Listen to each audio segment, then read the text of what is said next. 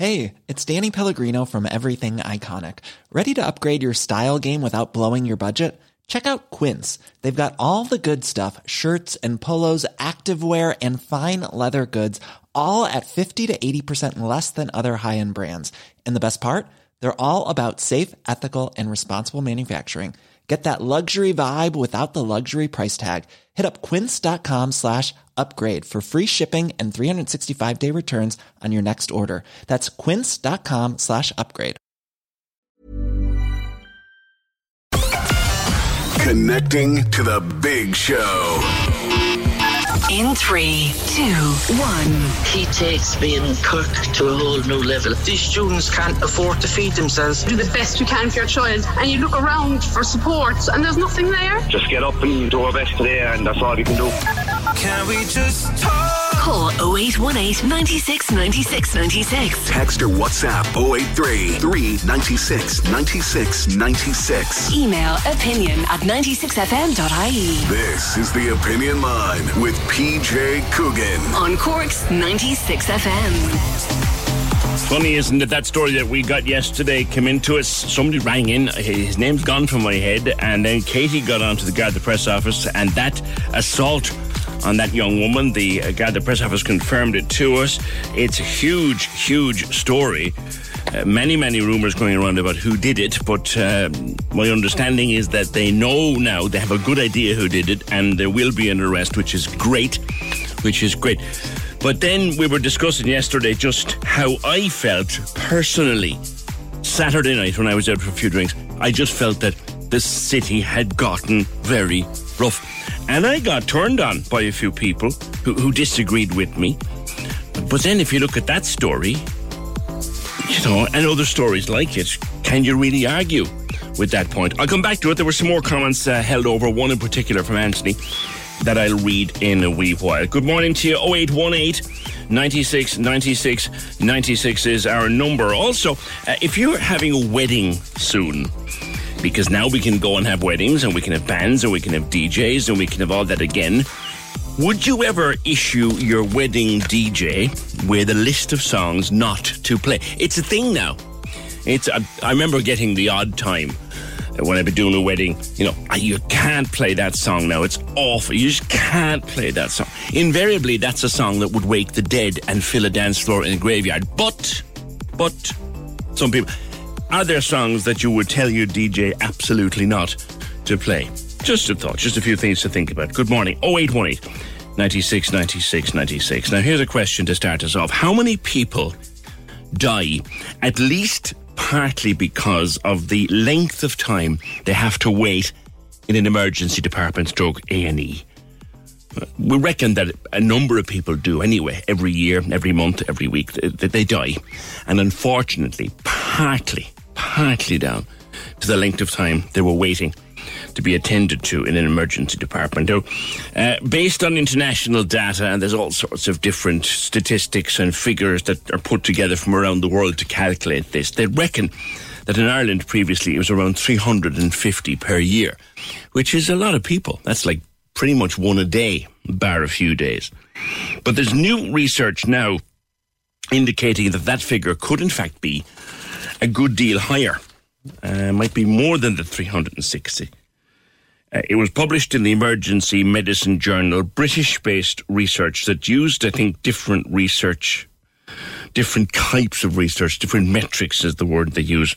And they reckon there's a significantly higher rate of mortality depending on the length of time someone has to stay in an emergency department. The president of the Irish Association of Emergency Medicine, Fergal Hickey, says they'll re-estimate their figures in time based on this new research, but it's almost certain that the figures are now higher. I'm joined by our Dr. Chris Luke. We haven't spoken in a while. Chris, good morning and good to speak with you again. You're aware of the research from the UK, and I think you're not particularly surprised by it. Good morning. Good morning, PJ. No, I'm not in the slightest surprised. In fact, the situation in the UK and Ireland diverged significantly around about 2000 and in the year or two after that, because Tony Blair and Frank Dobson, his Secretary of State for Health, decided to really target the problem with waiting times. When I was a young consultant in the Royal Liverpool in the early 90s, we would regularly have 50, 60, 70 people on trolleys. We're talking about 1994, 95, 96, and people waiting for 6, 12, 16 hours and longer just to get into the hospital. So this problem has been around for 25 years, and it existed on both sides. But in 2001 or thereabouts, Tony Blair, as I say, threw an awful lot of resources at it. He imposed sanctions on chief executive officers of hospitals and their medical directors, and he issued an edict that all patients had to be out from the emergency department within about 4 hours. As I say, he resourced that instruction, that edict, and as a result, their waiting times basically collapsed. And they were getting 90% of their patients in and out of the department within 4 hours. And that was an enormous blessing to the staff and the patients. And I must say, I looked, with great envy across the Irish Sea at the situation there as we got worse and worse year on year. And how did he do it, Chris? Was it simply money, more doctors, first of all, more nurses? as I say, he imposed sanctions. He said, basically, the chief executive officers would be either dismissed or punished or penalised if their hospital failed to perform. He resourced the situation so that more staff, more nurses and more doctors and more consultants were appointed. And as I say, there was a general instruction to the hospital, the corporate hospital, that the problem in the A&E department was not just a problem at the back door, that it was the responsibility of all parts of the hospital.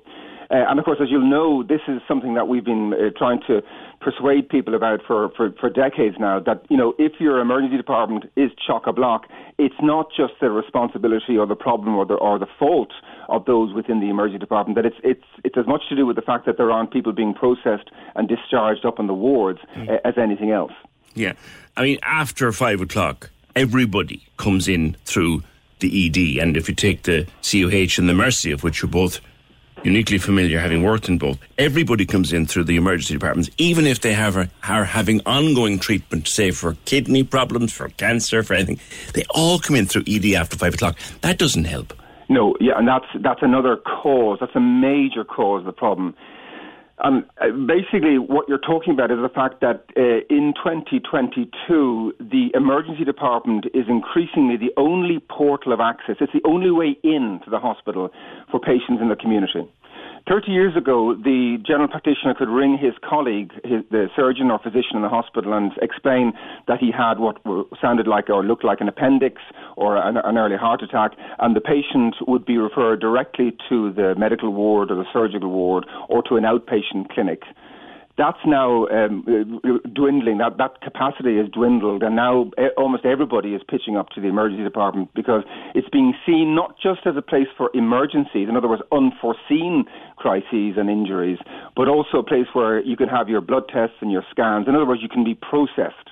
And that has been a disaster. That idea that we'll just get you to the A&E department because they'll process you and tidy you up and make you fragrant and put a ribbon around your chart and present it neatly to the in-house teams. That's been a disaster because, as I say, it means that it's become a self-perpetuating idea that everybody should come through the emergency department. But of course, it's almost the main cause of overcrowding, the fact that it is the only port of entry. Yeah, I mean, if you look back to the old accident and emergency, you would see people, Chris, I'm sure in your time as a consultant, you would have seen many people presented to you for treatment who you would treat as a doctor and your colleagues would treat as doctors and nurses. They were neither an accident nor an emergency.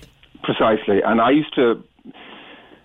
a touch of black humour, as you can imagine, PJ, is essential if you're working in an emergency department. And I used to say that people kept coming to the butchers and looking for a loaf of bread. In other words, it said in a big red sign outside the department, emergency. And yet people will come in and say, I've had this tattoo, I'd like it removed, or I've had this rash for 7 months, could you do something about it? Or in other words, similar long-standing issues that were not emergencies and that were certainly not unforeseen were pitching up to the emergency department and looking for therapy. And what they would say when I said, well, I'm sorry, the bakery is next door, they'd say, well, my buddy, my cousin, my uncle, my granny was treated for exactly the same thing in the department. And the staff just gave up trying to resist that, popular demand for, what we call A&E, anything and everything. Yeah. And again, that's the other cause of the problem, is that people, they really think that the emergency department is for anything and everything, and it shouldn't be. Mind you, they do that in the UK as well, and they did still solve the problem. One personal observation was I presented myself one night to a hospital in London. I knew I wanted to see a doctor. I was nothing like an emergency, but I was sent in the front door. I was triaged, and the guy who triaged me said, "There you are, corridor 2, you'll be seen in about an hour." I was in their equivalent of South Dock, inside in a hospital. Perfect system. Yes, and that's one of the many. There are many solutions, PJ, and many solutions that have worked. And all the Department of Health or the HSE need to do, as I keep saying, I keep harping on, is come and talk to us at the front line. There are wonderful examples, for example, during the cyber attack in the HSE, of staff coming up with solutions to the crisis. And you'll find that in the hospital, in the hospitals and the community health service, is that the staff themselves on the ground are wonderful at coming up with innovative solutions. For example, like putting a sort of South Dock service in next door to the emergency department. Now, do you know what's an awful thing to see, Chris, and again I'm sure you've seen it in your time, is to see an elderly person in particular whose chronic illness has come back to affect them as it can at 1 or 2 o'clock in the morning. And what you see in their eyes is fear. You don't see the pain of the illness. You see fear that they're going to be sitting there for hours and hours and hours and hours and hours, because that's the only place to go. What do we do to stop that happening? Oh, PJ, you're basically describing the scenario which most upsets me. My own dear mother, in her early 90s, ended up in the emergency department CUH with her fractured hip. And so, I'm very, very much aware of that. And of course, I have so many friends whose mum and dad end up in overcrowded emergency departments. And it's very much at the top of my frontal lobe, at the very front of my thinking when I'm fretting and worrying and talking about overcrowding. That is the key scenario. The elderly, distressed, frightened patient who is stuck in the middle of a noisy sort of war zone times, waiting for someone and not knowing what's going on, because it's a totally inappropriate scenario to be in the middle of mayhem on a Sunday morning at 2 o'clock. One of the solutions, and again, it is emerging in Cork and it's emerging in Dublin. And as I say, PJ, notwithstanding all the stuff that I'm talking about, which is just a description of the problems, we are constantly fixing these problems. And I am incredibly proud of the innovation that goes on in our EDs everywhere in the country. So one of the solutions to that particular scenario is the development of elderly emergency departments. And we have that service is now there in St. Vincent's, courtesy of a Cork-trained consultant, and it's evolving in CUH, where there's a designated facility with 4, 5, 6 cubicles that are specifically designed to reduce distress to the elderly, to the frail, to perhaps people with early dementia. And again, it's a way forward. It just needs to be resourced and to be grown. I think what I'm hearing, Chris, from yourself and all the experience that you have, and you're thinking, I'm sure, of colleagues like Jason Van de Velde and Conor Deasy, colleagues of yours past and present. I think what I'm hearing from you is, listen to us, we know what to do, equip us and we'll fix it. Yeah, and I was very gratified to hear Paul Reid actually say as much when he was talking about the response to COVID in the first few months. And he was talking about some of the hospitals, for example, the Rotunda being so agile and innovative and responsive to the crisis. So I'm hoping that the fact that the staff on the ground, be it in maternity, be it in care of the elderly, be it in diabetes, or be it in emergency medicine, the staff nearly always have the solutions. They just have to be listened to. And are there things from the last 2 years, are there things learnt in the last 2 years that could be applied to sorting this out? Well, I think that's the number one thing. Most of the changes, and many of you will have seen the remarkable changes in the Mercy and CUH in the last 2 years in terms of separation of spaces. I mean, we now have 2 extra sort of small buildings outside the Mercy Emergency Department, which are designed for ambulatory, in other words, people who can walk in and walk out, and much of that is run by the advanced nurse practitioners. I'm a massive fan and champion of nurse practitioners. These are the autonomous doctor-level nurses who can see and treat extremely well a huge slice of the pie of emergency department work, and they're leading the way there in the Mercy and CUH. Also, you'll have seen the sort of triaging, the streaming, what's called streaming. It began with kind of COVID, non-COVID, but I think that will continue. You'll see people, for example, you'll see streaming to the new paediatric, the children's facility, which is evolving in CUH, about just near where the old eye casualty used to be, or the old outpatient clinics are. There's going to be a very swanky new paediatric facility there. Care of the elderly in the emergency department is drifting again towards the inner part of the hospital, but it's still connected, and people will be streamed to the children's area, to the care of the elderly area, to the ambulatory area for the nurse practitioner, and so on. So streaming is one way of literally streamlining and enhancing efficiency. You just staff all that, though. You have to staff all that, and basically, at the end of the day, PJ, I mean, I can talk about innovation and thoughtfulness and so on, but it always has to be resourced.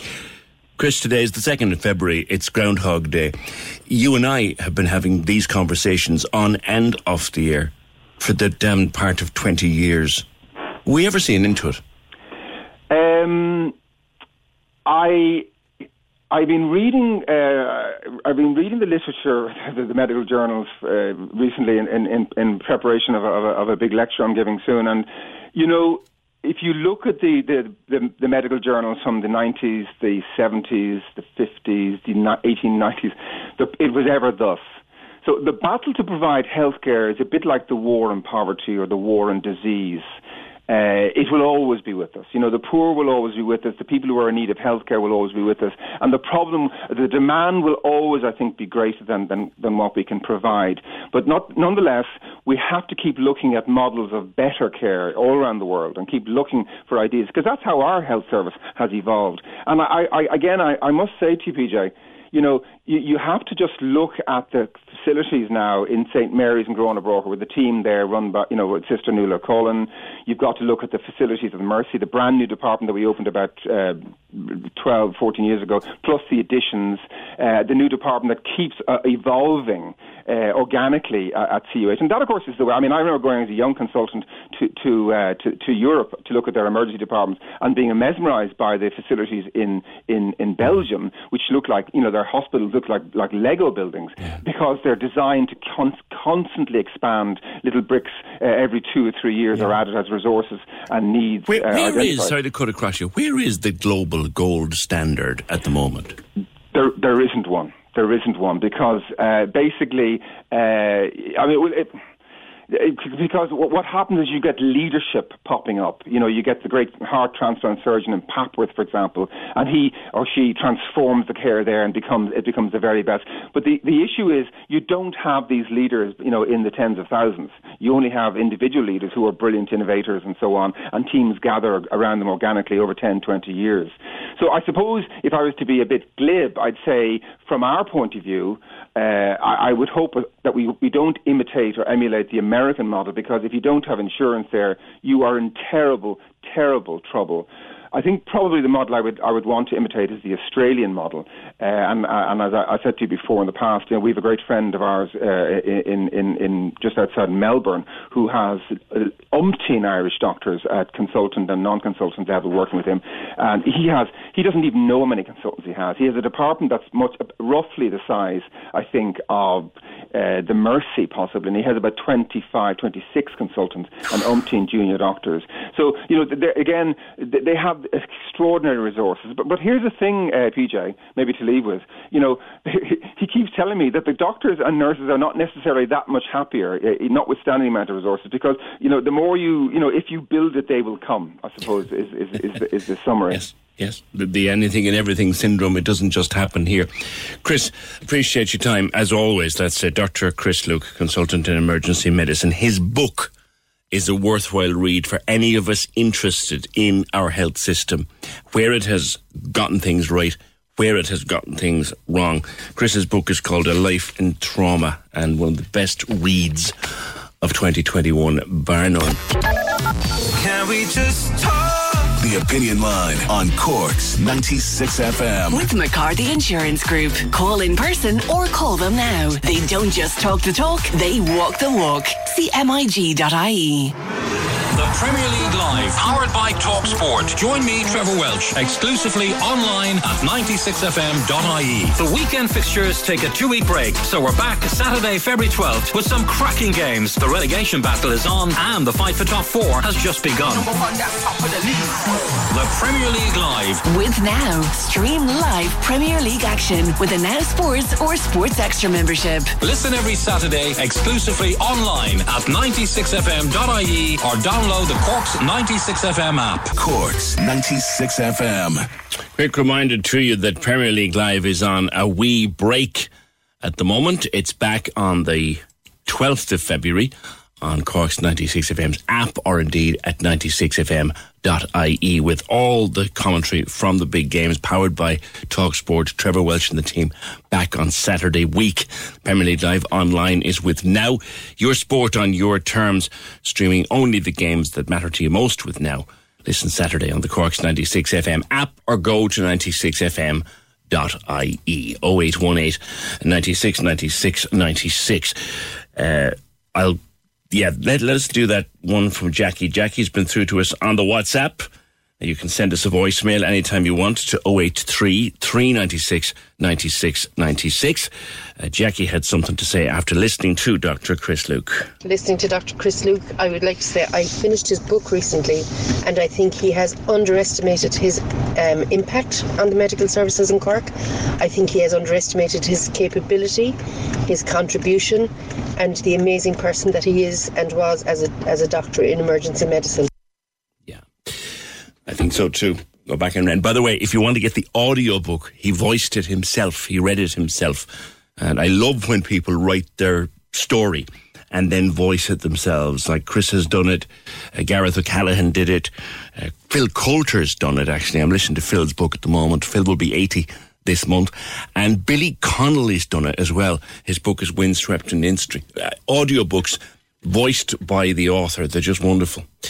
0818 96 96 96. So the Leaving Cert result, or the Leaving Cert decision, announced the other night, very late at night, by Minister Norma Foley, brought to Cabinet, pushed through yesterday. And a lot of people, parents of Leaving Cert students and Leaving Cert students themselves, simply not happy. The students had polled in their secondary school students' union. They'd done a poll, and maybe 40,000 of them, 68% of them, said they would prefer a mixed Leaving Cert, a hybrid Leaving Cert. But the decision has now been made that they'll go back to a regular written Leaving Cert with changes, with extra choices. That's the decision made by the government. It's hard to gauge. Yesterday I was listening to a lot of the comments on programmes from students and from their parents and from some teachers. Many of them very unhappy. But then it tends to vary. Mairead has been speaking to Alice O'Callaghan. Now, Alice is head girl and a Leaving Cert student at Kinsale Community School.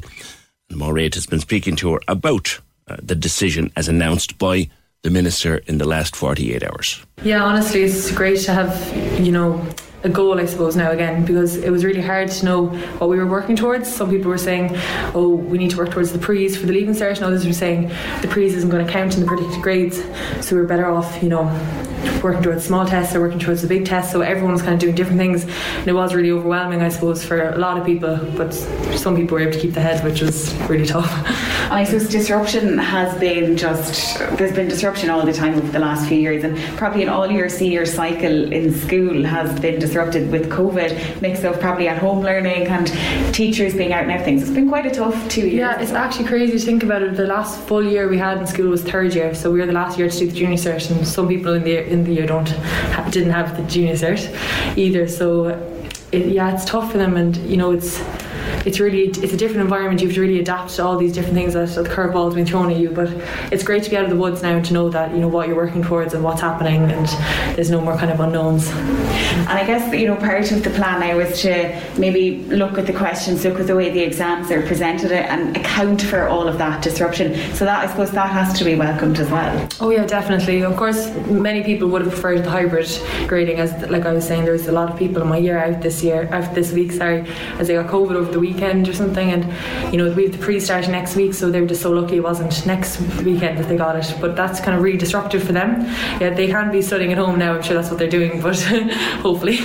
But at the same time, they've missed a whole week of work, so I'm sure that they would have preferred if we got the hybrid grading. But I'm sure they'll be able to come to terms with, you know, if they just put in the work themselves now to make up that last week, because you can't keep everyone happy. At the end of the day, it has to be fair. A semi-traditional grading system will be the best possible outcome, I suppose, for us all. You can't please everybody. At the end of the day, it has to be fair. That's the view of the head girl at Kinsale Community School, Alice O'Callaghan, who's also doing her own Leaving Cert this year. The Leaving Certs are in school this morning. I would imagine most of them anyway. So what about their parents? How do their parents feel? And did you discuss it with them last night? Was the discussion along the lines of, well, look, it's not what you wanted, but this is what's there, and this is where what we have to do now?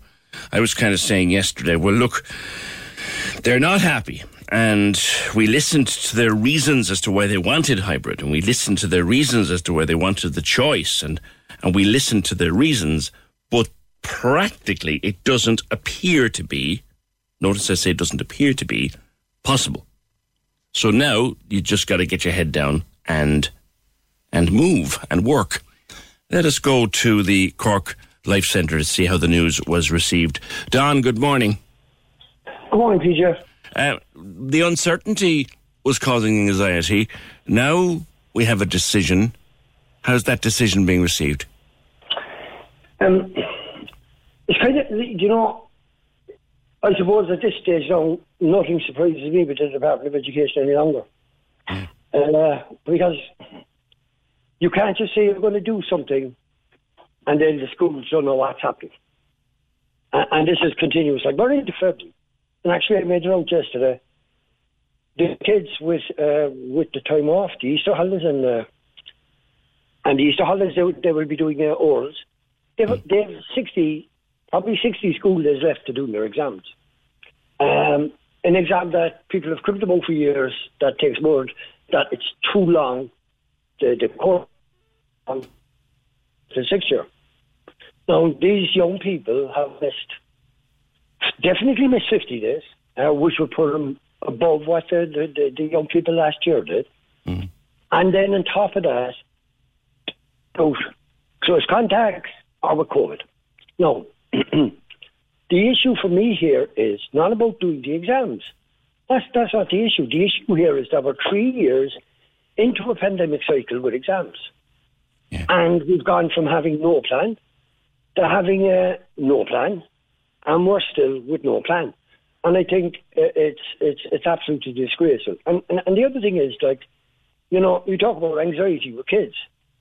Like, they've made certain that the anxiety is already going to be heightened this year, because the young people, over a quarter, have never done it. Didn't do a junior cert. Why? Because the department dropped it in the first year of the pandemic. No. But isn't that the reason why, Donna, one of the key reasons why they've said we couldn't do hybrid this year, because we don't have accredited grades to go on, we don't have a junior cert to go on to calculate grades? Oh, okay, I take that. But let's look at the statements. So the statement on that we were getting over the weekend from the Department of Education was it was going to exams only. The reason for the exams only was inflated grades, and a quarter of the students hadn't done junior cert. Yeah. The reason Norma Foley came out last night on the statement, and I could not believe it. So that was the reason. What Norma Foley guaranteed last night was, don't worry, we're giving inflated grades. She, outside, don't worry about the H1s and H2s, we're going to give you those the same as last year. Which means, if there was inflated grades last year, there will be inflated grades this year. So they're going to recalibrate even the written exam results. They're going to recalibrate them. Yes, and see, here's the based on what, though? There you go. based on whatever the top is data. Because, look, in all fairness, though, right? If you were I'm managing a centre here. And right through the 3 years, we have had to cut the cloth to measure, make changes, have a second, third plan in place in case things happened. And we have done that. And here we have a Department of Education who in 3 years have gone nowhere, have done nothing except heighten anxiety for children right around the country. And it is grossly unfair. And this issue about exams is only sidetracked because here's the problem with the exams anyway. The number of young people in the last 2 years that they have done the Leaving Cert that didn't go into, that decided not to take up their college places, and among all them again this year, it is absolutely a disaster. You know, like the idea to start being given about the inflated grades, that it was unfair to people that would normally have done better, or the schools that normally would have done better. Yeah.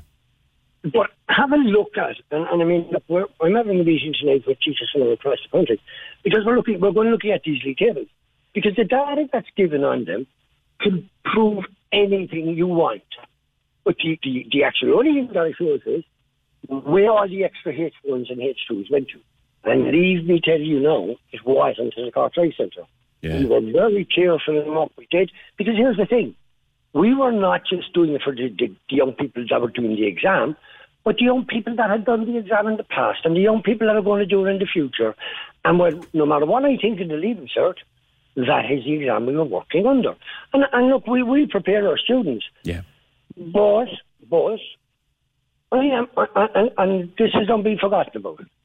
We have no mental health. We have a backlog of mental health that is going to get worse once this pandemic is. We're going to be hit by a tsunami, and they're putting nothing in place. And if you ring the Department of Education about it, say, that's not our business. Yeah. Not our business. We've dealt with kids in the past, right, who haven't done a junior cert, who spent their time maybe in their own bedrooms or in a mental hospital for young people. And they never did a junior cert, and we had to take them totally through. The junior cert has always been important, if for nothing else, than to show young people what an exam was like. Yeah. We are now going into a situation where a lot of the young people doing the exam will have never, ever sat in an exam hall. I know, and I have people coming on and say, oh, you can't. Children weren't listened to. Teachers weren't listened to. I'm talking about teachers now. Yeah, because the unions were saying go for the straight written exam. They were, but listen to teachers, and teachers say no. And here's the very interesting for me: they did not involve students the first time around in these conversations leading to this now. Last year they grabbed them in. Why? Because they were saying the exact opposite of what teachers said. This year they were saying the same as what teachers have said. They never took them into the first one. There was an uproar over it, and they did take them in. I mean, it's the young people who are going to suffer in this. Yeah. What about the philosophy there, Don? You might have heard Maureen's interview with the head girl from Kinsale, Alice, and she said, at least we now have a decision. We just have to get on with it with something to work for. Yes, and that's what we just. And listen, just let's be very clear about it. We have always operated for the last 3 years under the idea that the exams are definitely going to go ahead. Okay, that's we. Yeah. So schools and people like ourselves had plans to move forward. The problem here is the people you're depending on to run an education system. I think they might have been with Genghis Khan when he went over the Alps. You know, they're that entrenched, and I would love them to debate with us how a Leaving Cert anyway, because this opens up an awful lot of situations. What have they learned in the 3 years about improving the Leaving Cert? Yeah. Nothing. Yeah. Because they're not opening to learning anything. Because if they had learned something 3 years back when they stopped the junior cert, they would have looked and said, okay, what happens in 3 years' time if the pandemic is still here, 3 exams time? No thought. I mean, it's just like that's the issue here. Yeah. That we have a Department of Education who can't plan in the interest. And if you listen to what they're saying now, the exams are more important than children. And to me, that is totally wrong. What they should have done was to start now to review the Leaving Cert. Look at what worked and what didn't work. Yeah. And, you know, when you look at get rid of this league table, because it benefits no one, only the top 2%. Yeah, that's been blindingly obvious for years, which is why so many... Yeah. And look, people go on this, right? And go on it. And if you look at it this way, school profiling was going to be used. They went back this year and said they were going to use school profiling until there was a kick. The Department of District are sending out red herrings. And if the kickback is greater, they will pull that away. And here's the other issue. Look, I'm not working for the Department of Education, but I believe this decision is based more on which answer we give is going to bring the most litigation. That is how they're working. Oh, that's a whole rabbit hole. But you see, I know, but you see, here's the issue. Like, that's what makes the department think. That's what's driving this. If it had been in the interest of the children, as soon as the pandemic came, you know, we're reading things that was going forward. Okay, the first year people thought it would be over, but after that, people knew we were in for a long haul. What did the Department of Education do to sort it? And here's the other question, and this now will cause havoc everywhere. I want our children in here every day. When we were out, we went to them. And, you know, we still provided services when they were out. I cannot understand how the Department of Education, whose first thing must be to the children that are going into education. Education is a right of every child. Yeah. They don't care about that right. What they care about is the exam. Yeah. The exam hasn't proved worthwhile in years. An example of that, right? Simple example of that is, where's the biggest dropout of third levels? It's in the first year. Why? We don't even prepare the kids. Okay. The Leaving Cert doesn't prepare the kids for going into university or in. The big hassle last year was about 625 points.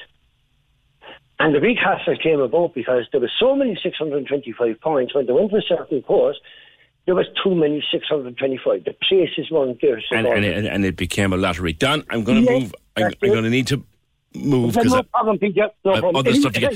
Thank you ever so much. As always, we'll talk to you soon. Cheers, fella. That's Don O'Leary from the Life Centre. And I'd wonder what people think about what Don says. He never holds back, to be fair to the man. And a lot of people will agree with him. But then Alice made her point very cogently and very clearly to Mairead. We might get that last bit out again of what she said, that look, it's a decision. Some people won't like it. Some people will be okay with it. We just need to take that decision and move along. Which, to be fair, that's exactly what Don is saying they'll do as well up at the Life Centre. But his point is, have the department really listened to the children, and have they really listened to the teachers? That's his question.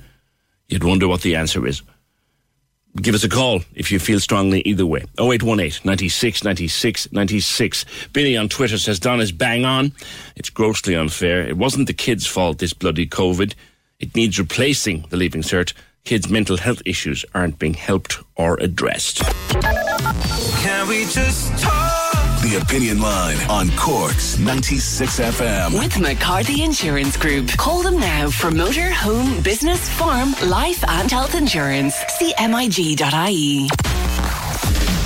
Let's get down to business. We're back to the music. The Cork's 96 FM Music Panel gives you the power to pick our playlist. Click 96fm.ie now. 96fm.ie now. Just like this. Take the 10-minute survey and you could win a €100 Just Eat voucher. The power to pick what we play. Pick what we play. Let's get down to business. Join the Cork's 96 FM music panel. Find the link on Instagram, Facebook and Twitter. Or see 96fm.ie. Cork's 96 FM. Brian says, I think Miss Foley has taken the easy way out. And another Brian, this on WhatsApp, says the students need to cop on. All they wanted was an easy life. Well, life ain't that easy. So they need to suck it up and get on with their exams. Norma Foley is dead right. And Paul says, I'd like to point out these Leaving Cert students are and will be of voting age next election. I wonder, will they vote in large numbers? And also on the phone, they might do better than pass Leaving Certs mentally, as they don't have the trauma of the Junior Cert. The department had 2 years to change a setup. The whole country says it's wrong. And what did they come up with? The Leaving Cert. Again, your thoughts welcome at 0818 96 96 96. Now, we would talk about passports yesterday and the day before and many times before that. Richard, good morning. Hi, good morning. Richard, the passport that you applied for has come, but... It did. Actually, it came 3 days before we're due to fly out. Okay. When did you apply? Yeah. Back at the beginning of November. It was advertised as an 8-week wait on the Passport Office's website. So I thought, well, that's grand. We're leaving in 12 weeks. 8 weeks should be grand, you know? And was it a first passport for somebody or a renewal? No, it was a renewal. It was a renewal for my son, but it needed additional supporting documentation, so it had to be done through the An Post Express, or what you call it, An Post Postal Service, you know? And so we had to do it through that way. So I knew then, before I even started, right, I need plenty of time to get this in. And I looked up on their website. The turnaround time advertised was 8 weeks. So I said, that's fine. I'll get it in and I'll have no stress. And I got the opposite. Yeah. You applied on the 8th of November. I think that was it, yeah. Yeah, I have the dates here. The estimated issue date was 3rd of January. And by the 27th, you had no passport. And you got it when? Yeah. I got it, was it yesterday morning? Yesterday morning. Yesterday morning, post office, the postman dropped it in at about at 9:30. How did you find the department to deal with as you were querying why it was taking so long? Obviously, they're just overwhelmed, because anytime I tried to phone the helpline, it was either just ringing out or it was going on to this long waiting list. And then the stress and the panic escalated, because the second time I tried to phone in, numerous times, I kept getting onto this answer service that just said all phone lines are busy, phone back another time. There wasn't an option of getting into a queue. Do you know what I mean? And so then there was the web chat option, which had never worked for me. I tried numerous times to make contact on the web chat, and it just never worked. So I just presumed after a while that it was broken. Yeah. Initially, the website gave you an estimate of the 3rd of January. You now think that was just purely following an algorithm or something? I have no idea. I mean, look, obviously between Brexit and COVID, they are, I recognise they are overwhelmed. I just wonder, was it a mistake to close the passport office and not classify it as an essential service? Do you know? Yeah. What did they say to you when you complained and told them about your stress and all of that? I mean, look, they were very nice. They were completely professional. And the first time I made contact, it was shortly after January the 3rd. So it might have been 3 or 4 days, maybe 5 or 6 days after January the 3rd. And I finally got through, and I got through to a nice guy. And he was like, yep, I found your application number. And, he said, yeah, it's with a checker. And I then told him, look, we are flying out. Will I get it? And he said, well, look, I'll mark that down on the application. And I then asked him, well, how long is it going to take to get here? And he sort of, said, probably 2 weeks from then. So I was thinking, okay, 2 weeks, that's still grand. We're going to get it before we fly off. So that conversation was fine. So I left him alone for 2 weeks. I just, took them at their word that they were going to be 2 weeks.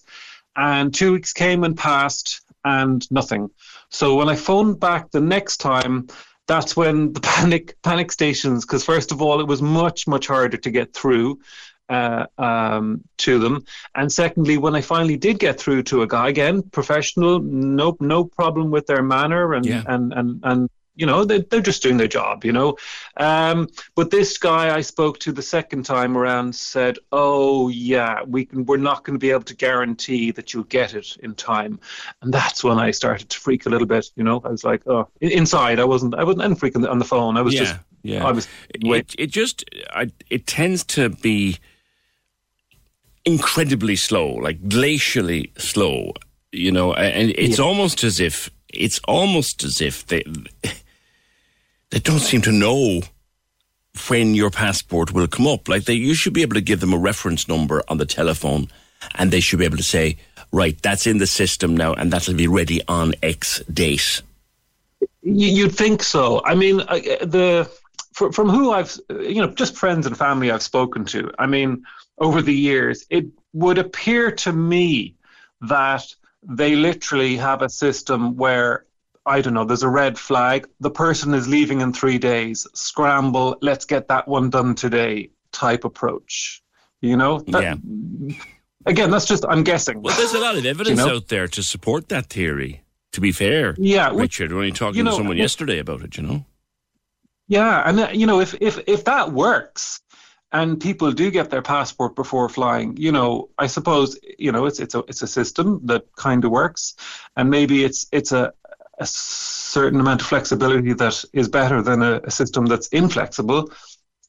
But it is stressful, I mean, it's not a short little hop. It's a long distance flight. We're hoping to see family, some members of family we haven't seen since before the whole COVID lockdown thing. So it's kind of a special trip, and it would have been a disaster because there was 4 of us flying out, and it's my son's one passport that we just didn't have sorted.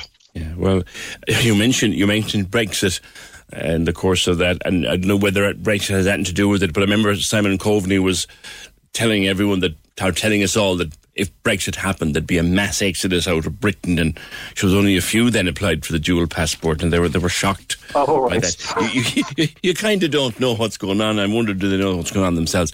Listen, Richard, at least you got it, and at least you're off. Where are you headed, by the way? We're going to Costa Rica, so a bit of sun, sand. Oh, I'm jealous already. Yeah, no, we are really looking forward to it. Enjoy. That's Richard. Yeah, I mean, do you think they'd provide for stuff like this? Do you think that they think ahead? Like as Don said, the Department of Education didn't think ahead about what might happen, and the Department of Foreign Affairs didn't seem to think ahead as to what might happen with the passport situation. And we find ourselves in this country all the time, oh, sugar, what do we do now? You should never, in a professionally run organisation, I mean, in the boardrooms of the world, in the corporate boardrooms of the world, if someone comes up and says, oh, sugar, what do we do now? Well, why didn't you plan for it, Dan? Why didn't you plan for it, Mary? Oh, there seems to be no planning for contingencies. Now, I'll tell you after the news, I did a little bit of research on waiting times for passports around the world. Just a few, and I'll give them to you after the news. You'd be surprised, though. The fastest I could find on the planet is where? Can we just talk? The Opinion Line on Cork's 96 FM. With McCarthy Insurance Group. Call in person or call them now. They don't just talk the talk, they walk the walk. See MIG.ie. Stream the freshest hits of 2022 on the Hit Mix. Let's go! Or find the biggest workout bangers on the Fit Mix. The Cork's 96 FM Hit Mix and Fit Mix are streaming live right now. Streaming live right now. Melody is playing. Download the Cork's 96FM app. Listen on your smart speaker. Or go to 96fm.ie. The lines are live. And we're ready to talk. Can we just talk? Call 0818 96 96 96. Text or WhatsApp 083 396 96 96. Email opinion@96fm.ie. The Opinion Line with PJ Coogan. On Cork's 96FM. Yeah, I have been doing some little bit of research this morning. I took a number of examples and I went to their government websites and I found out the current waiting time, taking COVID into account and all those things, the current waiting time for passports. I'm wondering, would you guess what was the fastest in the end? Well, of the sample I looked at, I obviously didn't do the whole world, but of the sample that I looked at, I wonder, would you know what I found to have the fastest, or what country I found to have the fastest turnover time for a passport, even with a pandemic going on? Sheila says if they were all working indoors or working from home, they weren't dealing with people on a normal pre-pandemic level. If anything, you think the pandemic should have helped them clear the backlog that was already there in the passport office. My son applied at the end of last year, December 21, still no sign. They were quick enough to take his money, though. No delay with that. True, Sheila, true. Michael says maybe the delays are due to the civil servants being busy with lockdown parties. Oh, Michael. And Anne says, my husband is an American citizen. He had to renew his passport, which means a big day out at the American embassy. The turnaround was only a week. That's impressive. And caller asks, was there a need for the passport office to just close during COVID? In hindsight, was there really any need to shut it down? Should it have been an essential service, is the question you're asking. All these things, I suppose, will come out in time. I don't know if you're a Virgin Internet user, but we're getting a couple of calls. Just wondering if any of your listeners have problems getting onto Virgin Media. Rang a good few times. I've been left listening to music for over 20 minutes. There does seem to be some problem with their internet. Don't know for sure. If you can enlighten us, do let us know at 083 396 96 96. I'll go through those turnaround times in a while. I'll just keep you waiting for a little bit. See, can you guess the fastest turnaround time for a passport I was able to find this morning? 0818 96 96 96. There are so many myths and misconceptions, and it's almost an un-PC term these days, but old wives' tales about fertility. And I suppose if you're trying to get pregnant and you're struggling with it, they can cause even more stress. And Sims IVF is a great company. They've got an outlet here in Cork. We wanted to talk to them about some of the common myths that surround fertility. And when I looked at a list of the great myths, I'm thinking, do people still think this way in 2022? Where are they getting their information from? I'm joined by Amy Murphy, who's a nurse manager with Sims IVF. Amy, good morning and welcome to the Opinion Line. Good morning, PJ. How are you? Thank you for having me on today. Good to speak with you. When I read down through a list of some of the most common, I'm asking myself, do people still believe this? Like the pill can cause infertility. Are they still trying to tell us that one? I know, absolutely. Look, it is. It's. I think, obviously we've evolved in so many ways as a society, but I suppose, human biology and infertility, it's still something that there's a huge lack of information on, a lot of misconceptions. And as you said, the un-PC term of, old wives' tales and things that have carried on from generations, but that still hold a place, really strongly in people's beliefs. So, yes, I said I'd come on today. As you mentioned, I'm part of the Sims Fertility Clinic. I actually work in the Swords branch, and obviously we have one in Clonskeagh and actually one very near you guys in Mahon Point in Cork as well. So I said I'd just come on and talk through some of these kind of myths with you. I know you have you've kind of done a bit of research yourself, but the first one, I suppose, as you said, is yes, the pill. This is one of the myths that has, I suppose, come down timelines, that the pill can cause infertility. When actually, you know, the thing is with the pill, there's been extensive research done, and thankfully the conclusion is that no matter what length of time you're on the pill, it doesn't actually affect your future ability to conceive. The only thing that people can notice is that it can take your cycle time to re-regulate itself, which can cause a bit of a delay in conception. But really, it has no long-standing effects on your ability to have a baby, which is reassuring in the current times when people are, you know, taking birth control and focusing on careers and things. So on that last point that you made there, which is important, like that it can take a little while for the cycle to return to normal. How long would it normally take, do you know, Amy, or does it vary from person to person? It can vary based on, you know, obviously people's sort of medical conditions and their cycles before they started, but on average for most people it should be back to normal within 3 to 6 months for sure. Right.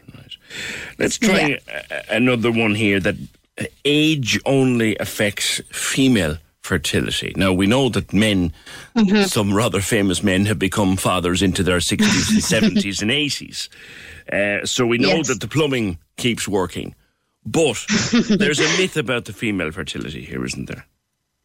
Yeah, absolutely. Of course, there's always discussion on biological clocks and female fertility. There's lots, you know, there is lots of that about, and lots of, I suppose, research and talk shows and things, but there's definitely much less conversation around male fertility, which is really something we do need to normalise. You know, it's kind of seen sort of as a woman's problem and has been for quite some time, but you'd be really surprised to know that fertility factors, so actually 30% is accountable to female and 30% to male, so it's actually even, which I think that would be quite a shock for a lot of people, you know. So it's something that, again, we're just not speaking enough about. But as we can see, and look, you know, a man can father, you know, a child at many ages, but it does decline after you're about 40. You can see, you know, when sperm analysis is done, that sperm concentration and the ability, you know, of how well it moves and the morphology, so how the sperm looks, does really decline at 40. So it does make it more difficult to conceive and contribute to miscarriages and chromosomal anomalies and things like that. So it's definitely, it's a conversation that does need to have a little bit more, and just even more awareness if people want to have children, that they are aware of this, that, you know, time isn't, you know, on their side 100%, you know. When a couple are trying to have a baby and actively trying to conceive, they were always told, oh God, you should be going at it like rabbits every day until eventually you hit the bullseye. Is that a myth? Absolutely. Again, yes, it is a myth. Absolutely. Look, you definitely need to be having regular unprotected sex to, you know, increase your chances of conceiving. But every day isn't necessary. Of course, if you'd like to have sex every day, work away, not a problem at all. But really every second day is absolutely fine. And it does give the sperm time to regenerate, you know. So if you're having sex every day, there's obviously less sperm available. So every second day does seem to be the optimum time, and obviously, you know, ideally around the period of ovulation, which is around day 12 to 16 of a cycle. I don't want to sound crude, but I guess you need to reload the artillery, you know. Exactly, that's it. Maybe people will be able to relate more to that. But yeah, and you need to obviously rest and replenish and all of that as well. So, but obviously, yes, it is a myth. So every second day is kind of optimum. Yeah. This is almost as silly, the next one, that I remember when I was younger, girls being told and women being told, oh, you can't, and forgive me for being crude, you can't get pregnant if you have sex standing up. Now, that was a myth, but it's also a myth that if you lie flat after sex, it makes it easier to conceive. Are they still telling people that? Yes, well, again, it is something that I hear, that people, you know, plenty of people that they say, you know, if they have sex, they raise their legs afterwards, or they tilt, you know, chairs, you know, to try and lie with their head facing the floor and things like that. But again, it's something that's not very comfortable, and medically it's not necessary. You know, it doesn't matter, you know, whatever is most comfortable for you, but there's no way to have sex that would give you greater chances to conceive. It doesn't matter. It would be great to think for people if we did a handstand for 20 minutes afterwards that we would be guaranteed to be pregnant, which would be fantastic. But no, it's not the case. It doesn't matter if you lie flat or you stand up straight away, your chances are the same for sure. Yeah.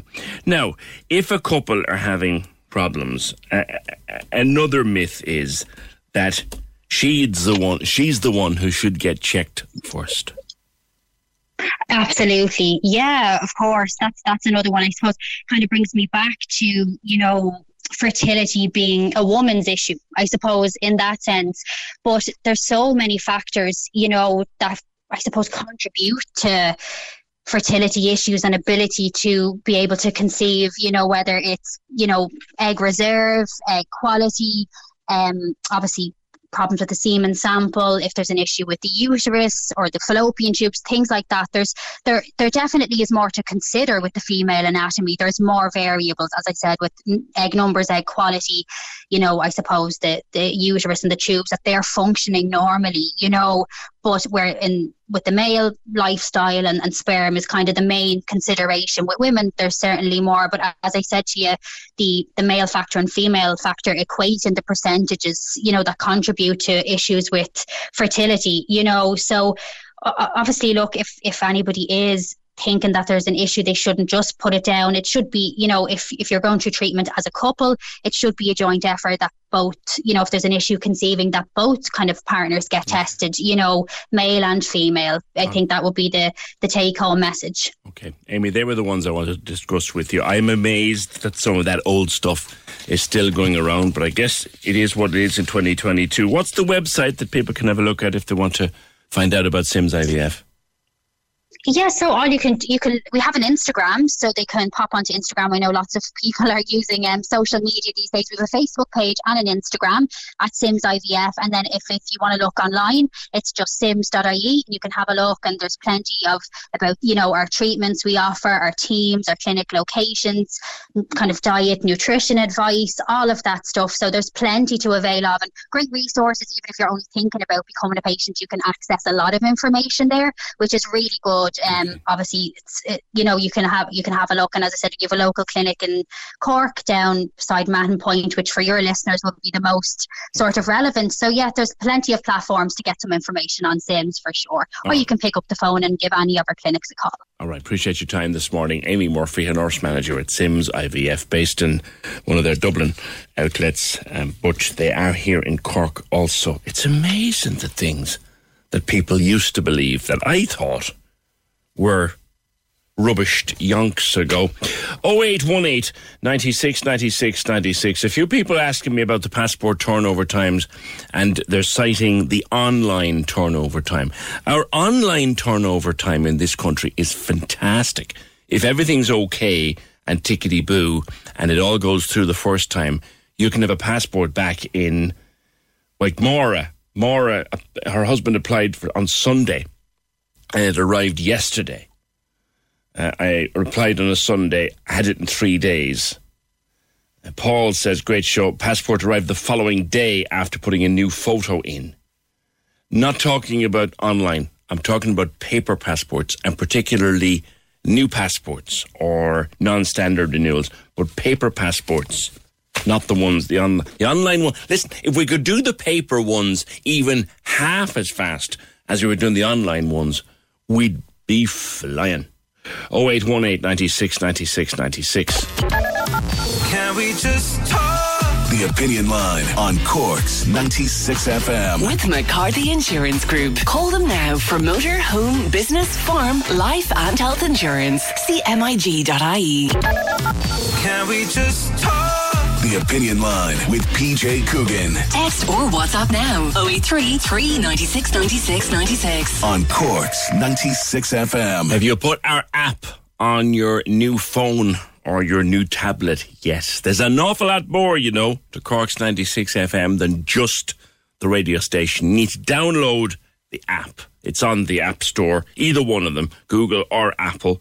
Put it on your phone, put it on your tablet. You get all the programs. You'll get the Hit Mix, you get the Fit Mix, you get the Premier League Live, and you'll get all of our podcasts, our daily podcasts from the show, and the podcast extras, the bits of the show that we pick to let you listen back to them, as well as the full show, which, by the way, is up every day or before 3 o'clock. But you need to download the app onto your phone or onto your tablet. Do it now. Do it today. And if you have one of them lovely smart speakers, if you have an Alexa, or if you, I whisper it because she reacts wherever she's sitting in kitchens, or you have one of these Google ones, just ask it to play Cork's 96 FM and take it with you anywhere in the world. 0818 96 96 96. Getting some stuff in on grades and exams and the Leaving Cert. I'll come back to those. Also, there was, PJ, just wondering if you know what the rescue helicopter was doing over Cork last night. I was leaving a friend's house in Glasheen and saw it circling. That's from Kate. Now, Cork BO report that multiple agencies were involved in a major search operation along the River Lee last night, following the report of a missing person. Gardaí and other agencies assisted by the Coast Guard search and rescue helicopter from Waterford that arrived over the city shortly before midnight and was hovering over the city quays before searching a wide area. The operation has resumed this morning after Gardaí received a report of a missing man in his 60s. Well, look, we are thinking of the families involved. No one likes to deal with that. No one likes to hear about that. But that's what it was. It was a rescue operation. And it was the Coast Guard helicopters that answered that question about last night. 0818 96 96 96. We've all heard of Aware. Aware is a super organisation. It supports people impacted by depression or by bipolar. And they're looking to recruit volunteers to help with their work. I'm speaking to David Bailey from Aware. David, good morning. Hello, PJ. David, tell me first of all about the work of Aware for anybody who hasn't come across it. So Aware is an organisation that, as you said, supports people with depression and bipolar. And it does so through a number of different contexts. They do face-to-face group facilitation. They do phone-in facilitation, Zoom group facilitation. They also do online courses. In Life Skills Online would be the name of that, where they use cognitive behavioral therapy approaches to try and teach people coping mechanisms, life-building skills, and different ways to try and help them to deal with the challenges that they're facing. Now, I assume you train your volunteers, but who is an ideal candidate? Sure. Well, I'm a volunteer. I mean, I'm not employed by Aware. I'm a volunteer as well with Aware PJ. And because there's so many different contexts there, right? Okay, in terms of how you can support people, there's very much something that can suit different people who want to try and support. So the first thing that they're looking for, obviously, is people who want to try and support people with depression and bipolar. They then interview the people, in terms of suitability. All right, they will ask them questions in terms of what their prior experience might have been. Obviously, those with prior experience would be preferred, but frankly, they'll train people as well. And the whole training process is quite structured. They have, pre-pandemic, they had classroom training. Now it's predominantly by Zoom, but I'm sure that will go back to classroom in the near future. They also have ongoing monthly calls to allow volunteers to meet each other and to talk to each other about what they learned, the specific challenges that they faced. And then after every session where you're supporting people, there is a debrief, if you like, so people also learn within that and report back to Aware in relation to what their experience was. Now, looking for volunteers, and in Cork in particular? Yeah, very much so. There's two things happening at the moment, PJ. One is that there has been, over the last, 2 years now, more and more people looking for help, looking for support, because they're dealing with challenges that they haven't faced in the past. They're suffering from depression and are bipolar. And it's that time of the year. Your vacation is coming up. You can already hear the beach waves, feel the warm breeze, relax, and think about work. You really, really want it all to work out while you're away. Monday.com gives you and the team that peace of mind.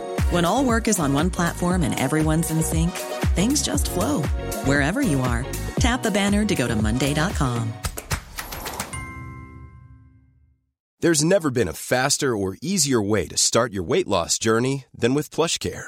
PlushCare accepts most insurance plans and gives you online access to board-certified physicians who can prescribe FDA-approved weight loss medications like Wegovy and Zepbound for those who qualify.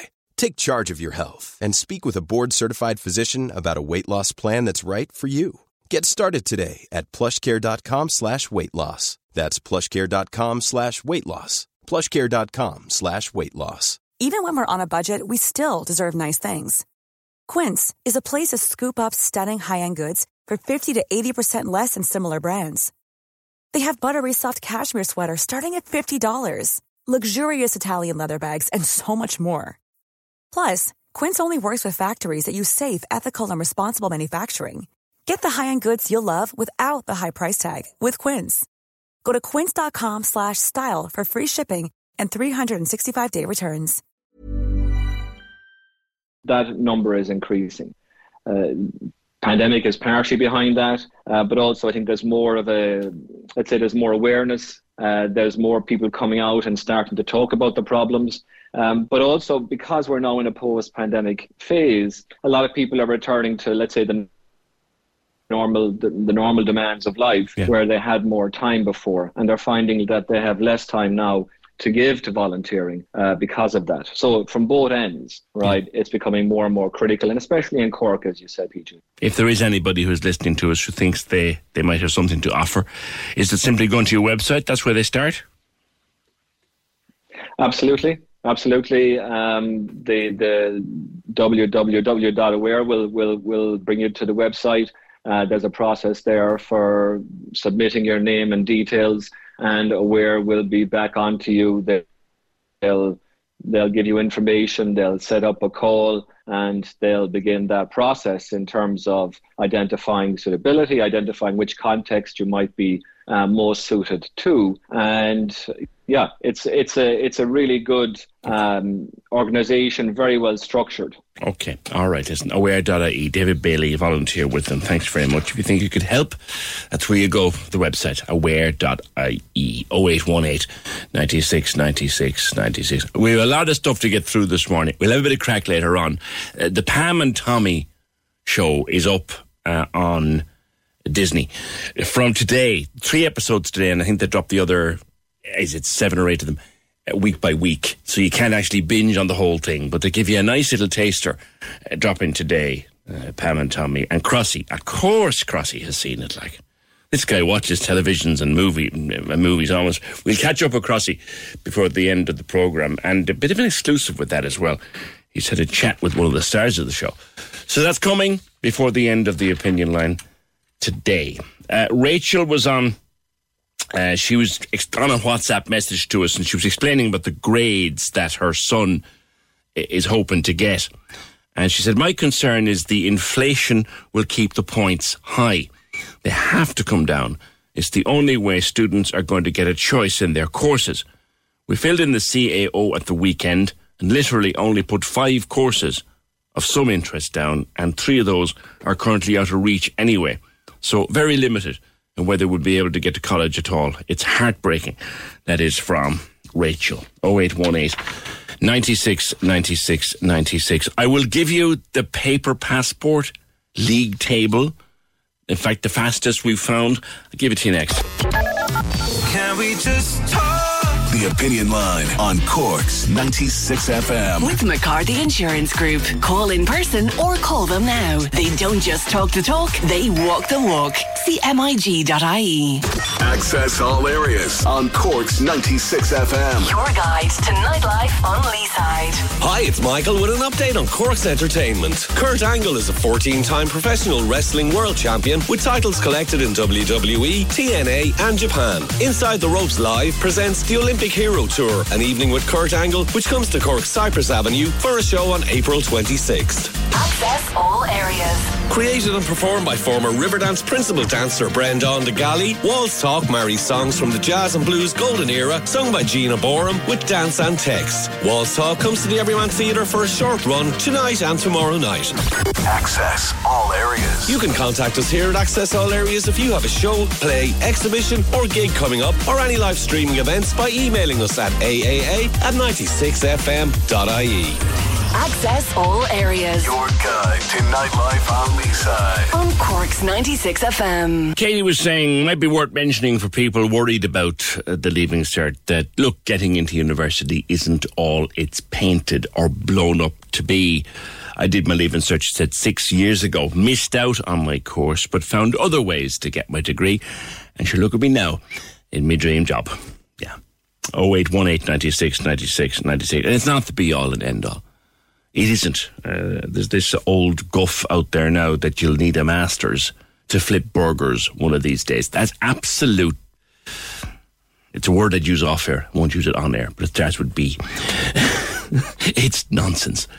But look, it is what it is, and people are worried about it, and they'll be very worried about it come the summertime, and then they'll realise in a few years' time, I wonder what it was all about.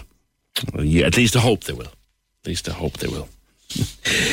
I looked into the passport turnaround times. Now, actually, whoever is running the online system for the passport service in Ireland, could they please put them in charge of the whole thing? Because it's absolutely flying. Getting loads of reports of people getting their online renewals back in 2 days, 3 days, 4 days. But in a population of 5 million, and I did it based on population, and I just selected a few countries from around the world.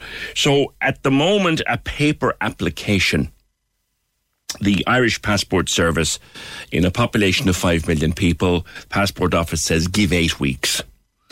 Give 8 weeks for the turnaround of your passport. Now, we know it's taking an awful lot longer than that. And if there's any kind of a complication in it at all, it'll take longer again. But 8 weeks is what they give in a country of 5 million people for a paper passport to be turned around.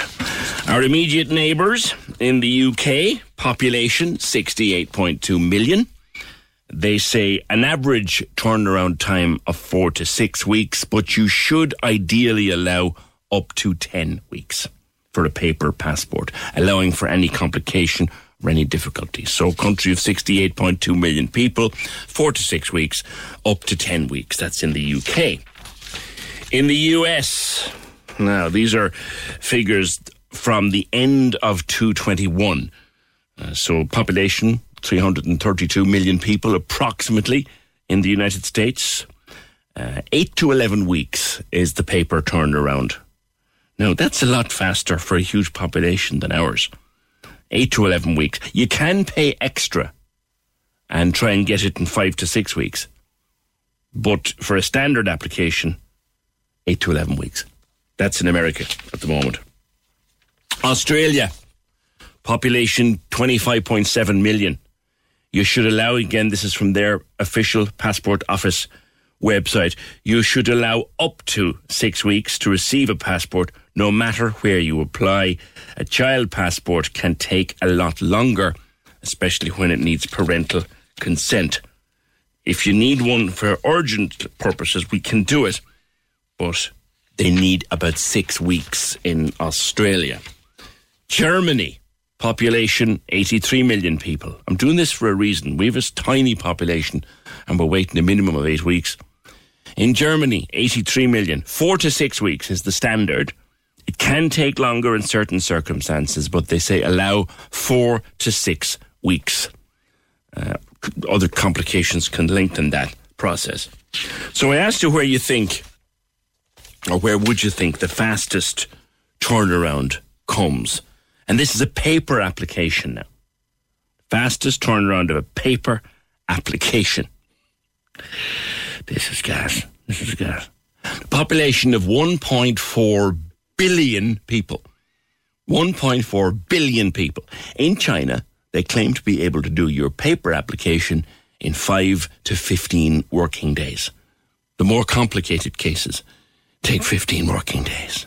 China, 1.4 billion people, 5 to 15 working days. So a population of 1.4 billion turns over a paper-based passport application in roughly the same time as it takes to get an online electronic renewal here.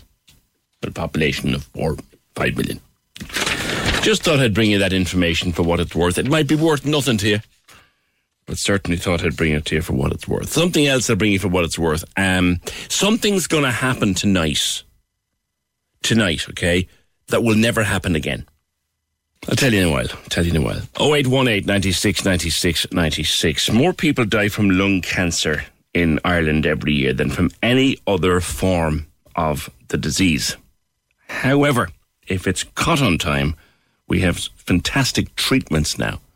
But the trick is catching it on time. So should we start screening people for it? Paul Gordon is Policy and Public Affairs Manager with the Irish Cancer Society. And we do bowel screen, Paul, and we do other such things. We do cervical check and we do breast check and those kind of things.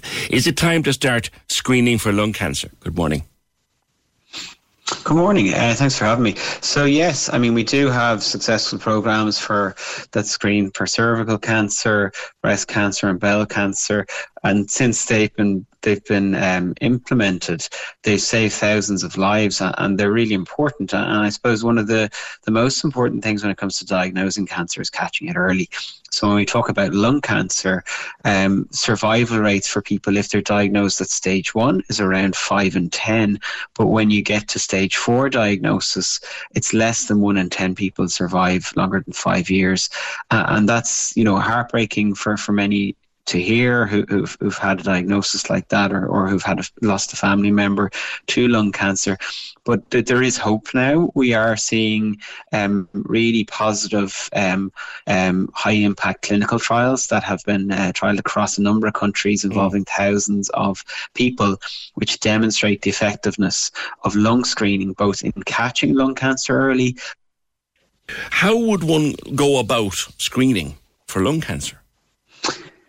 So what they use is something called a low-dose CT scan. So people might be aware of what a CT scan is. That's using a lot of different X-rays, and a lot of people have probably had a CT scan themselves through their lives.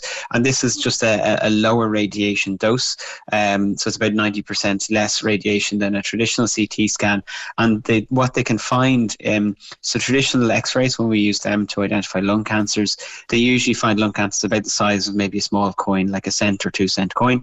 But a low dose CT scan, that can reveal abnormalities in the lung the size of maybe a grain of rice. Wow. So that's a really important difference. And the smaller the tumour it is when it's detected, the less likely the cancer spread to other parts of the body. And that's really important for treatment, because the later you're diagnosed, often treatment can be more invasive, it can be harder, and it can cost more to the state as well. So not only is this the implementation of a program like this life-saving, but it's also cost-saving over a long period of time. And I think that's why I suppose we really wanted to see movement on this. Croatia is the only country in the European Union at the moment to have one. They're to have a lung screening program. It's been introduced in places like the US and China. And as you mentioned, there's a pilot in the UK. There's been a pilot in Belgium, and we really want to see progress on this, so Ireland can really be a world leader in lung cancer screening, and we can kind of get ahead of the curve and save lives, because we know that 2,000 lives are lost each year to lung cancer. And can you just use a standard CT scanner? Sorry, Paul. Can you just use a standard CT scanner, or is it a different equipment that's needed? It's similar equipment, but it would just be it's a lower dose of radiation. Okay. So is your recommendations, are they with government? Well, we've made a submission to a group called the National Screening Advisory Committee. They review the operation of screening services and look at new proposals for other screening programs. And we did make a submission at the end of the year last year. We know that the National Cancer Control Programme have made a proposal towards the end of the year last year. So there is some positive movement. We expect that the screening committee will take a little bit of time to review proposals that have come in. But, we're hearing more and more from clinicians working in the respiratory space who work with lung cancer that screening programs do save lives. The clinical trials have shown it, and it's lung screening is successful when it's part of an early detection program where we have lung health checks as well, where other lung findings can be managed, so that people who might not have lung cancer but have other issues can be referred on to the appropriate services. Okay. So it is really important, and it would be targeted screening. So we'll be looking at people in the age group of 50 to 74 who are either current smokers or former smokers. So it's a very targeted program, and it's focused on those who are probably at the highest risk of lung cancer. Okay. All right, Paul. Thank you very much. We'll follow that with interest. The idea of lung screening to pick up early stage. Great. Thanks very much for your time. Thanks very much, Paul. Appreciate it. 0818 96 96 96. All right, I'll tell you what it is. Tonight, at 22 minutes past 10, it will be 22/22 on the 2nd of the 2nd, 22. And on the 22nd of February, at 22 minutes past 10, it will be 22/22 on the 22nd of the 22. So a set of twos. And I can't figure out where that is ever going to happen again. This is the kind of lovely, useless stuff you learn on the Opinion Line every day. 0818 96 96 96. Can we just talk? The Opinion Line on Cork's 96 FM. With McCarthy Insurance Group. Call them now for motor, home, business, farm, life and health insurance. See MIG.ie. They can call me Wayne Hilton. The Weekend. On Cork's 96 FM. Join me Saturday mornings from 10. I've got 4 hours of the best music mix. Check out the Cork Weekend Survey. Have a go at the Wayne Teaser question. There's the latest celebrity gossip. A look at what's happening around town. And we'll keep you up to date with all your essential Cork news. Wayne Hilton. Saturdays, 10 a.m. With Newmarket Motors Volkswagen, where you can test drive the full Volkswagen range, including the all-electric ID3 and ID4. See newmarketvolkswagen.ie. On Cork's 96 FM. There's an experience that somebody had with a passport. I'll read it. It'll be a while. Oh God, you'll be beating your head off a stone wall with this one. Orla, we were talking about services earlier in the week, school services, school places for kids. And then, Orla, you wrote an email to Michael's team. When was the last time he got proper physio? Good morning. Good morning, PJ. The last time Michael got an actual physiotherapy session and not an assessment was 5 years ago. What? Yeah.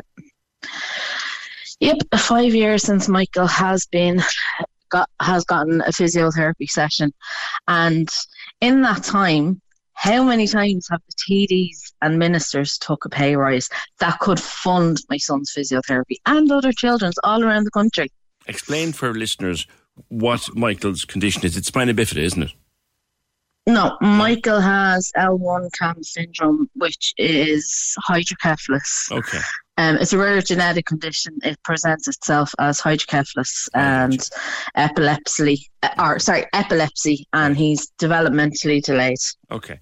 So he needs complex therapies. One of them being physio to help him do normal movement that the rest of us take for granted, right?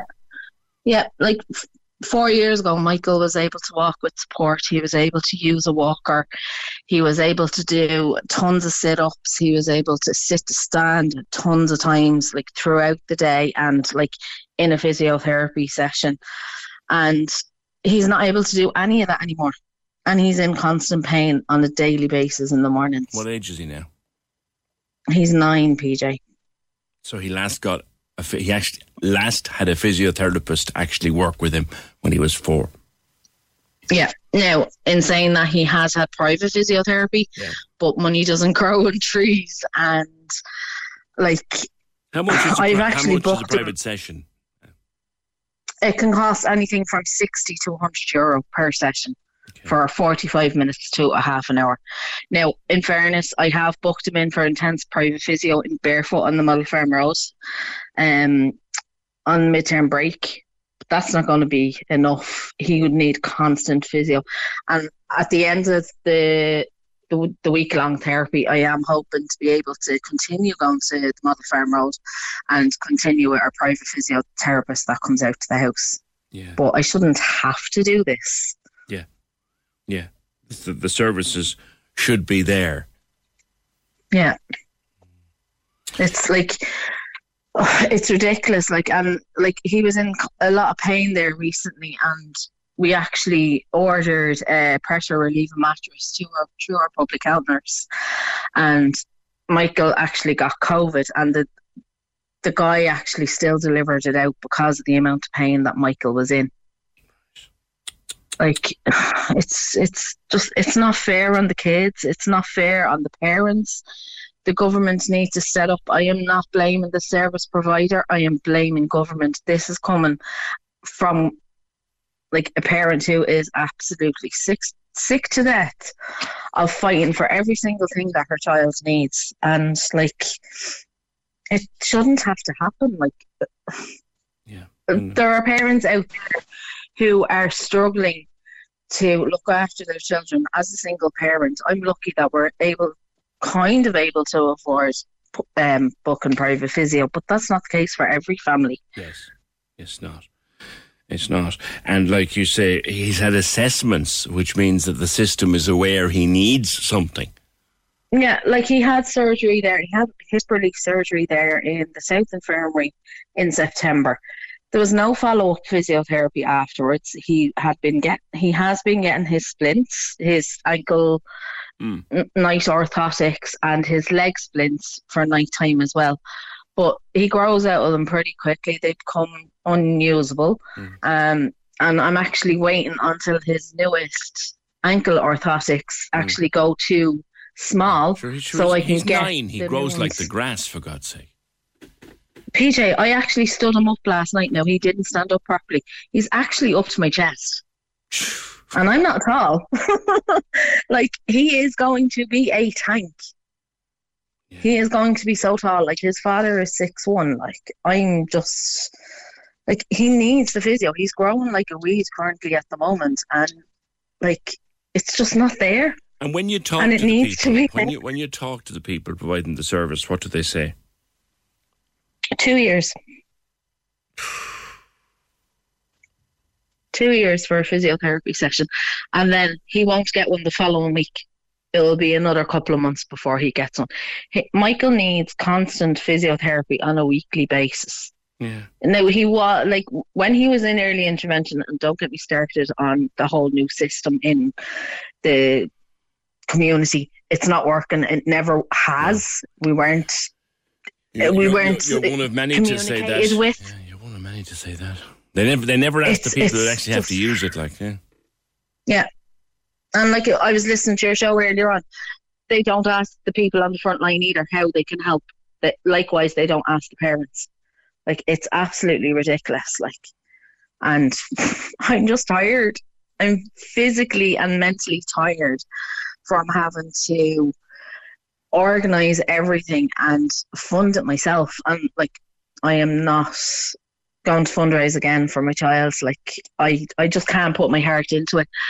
He just needs the physiotherapy from his team that know him, that I don't need to keep on dragging paperwork to different people to and say, that know he needs it and how much he needs it.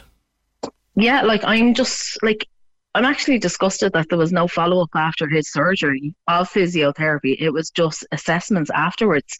Like, follow-up plans need to happen to prevent deterioration again. Like, I just want, like, I would love to see Michael being able to do the things he was able to do 4 years ago. But what I truly want is for him to be in less pain.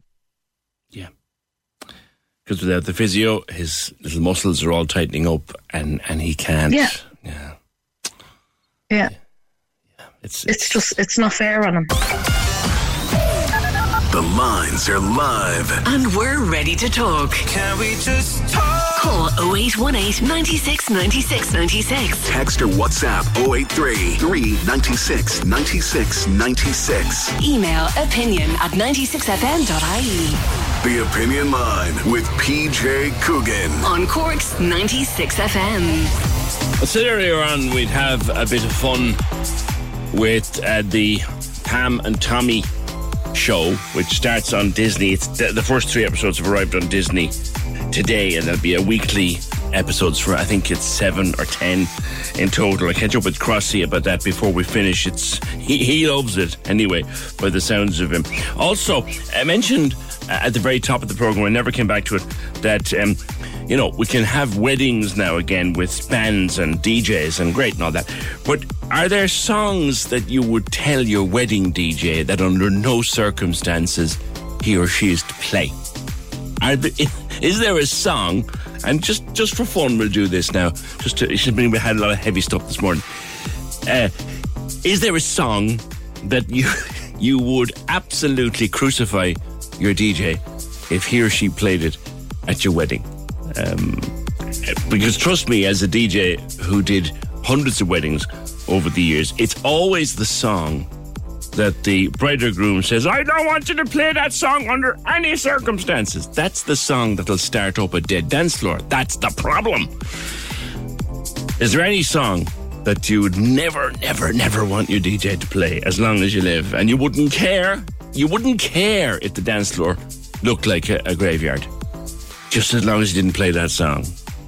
0818 96 96 96 or 083 396 96 96. It comes after a DJ who's on TikTok, and posh DJs on TikTok put up his own list of songs that should never be played, and every single one of them was an absolute smasher on a dance floor. Would really take a dance floor to bits if you played it. So yeah, have some fun with that at 083 396 96 96. Some more stuff to come as well about passports, and some comments on emergency departments from earlier on. But I want to return to the conversation we were having before the news, when Orla was talking to us about Michael. And Michael has complex needs. A grand little lad, lovely fella. Haven't seen him in a couple of years, but lovely little lad. He dreams of being a guard one day, and he's one of these little blue heroes. He's had his uniform, his little hat, and he's a lovely lad. And Orla is one of these parents. She'd go to the ends of the earth for her little boy. Wouldn't any, but lovely kid. And all he has is pain because he hasn't had a proper physio appointment in the public sector for 5 years. And the family, they do their best to get him some private treatment, but you know yourself, it's expensive, and not everybody can do that. Now, Amanda, you work with other parents in that situation. You're an advocate for the Spina Bifida and Hydrocephalus Pediatric Advocacy Group. I am, PJ. Thanks very much for having us on. Happy to do so. And you come across cases like Michael every single day. Yeah, I come across too many cases like Michael's every single day in relation to children with spina bifida and hydrocephalus. And I suppose the first thing to say is that no parent wants to air their child's medical details in the public. But these parents and these children are very much out of time. We've explained their conditions, and they're deteriorating, and the fact that because they are born with conditions such as spina bifida and hydrocephalus, they deteriorate at a much quicker rate than their atypical peers. And we have children that have become inoperable because of the long delays in accessing care. They're facing amputation, becoming inoperable in relation to urology care. They're facing dialysis, renal failure, and it's inadequate, and it's not acceptable. Yeah. Why are they seemingly left on the scrap heap? I think there's a major misconception in relation to what these children's capabilities in life. To be honest, Conor Green spoke out on the 5th of November on the Health Oireachtas Forum, and he stated publicly how mature, intelligent these children are and how much they have to give society, but that they urgently need access to timely medical care. He was talking in relation to orthopaedics. I think the entire country is aware of exactly what's facing orthopaedics.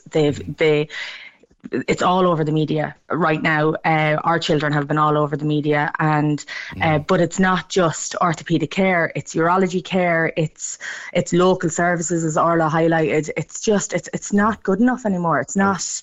I was watching a little girl on the news the other night, and it broke my heart. These special shoes that she needs. She needs a new pair. And she Ava. can't even. What an awful. That poor little kid. Ava's one of our kids, and Ava's one of the children that we're trying very, very hard to advocate for. And what a fantastic child, and her mum is fantastic as well. But you'd want to have a heart of stone for that to not have broken your heart the other night. Like the absolute minimum standard of care for children with spina bifida is to be seen by consultants. So in the disability sector, so that's orthopaedic, neurology, neurosurgical, urology, and ophthalmology once a year.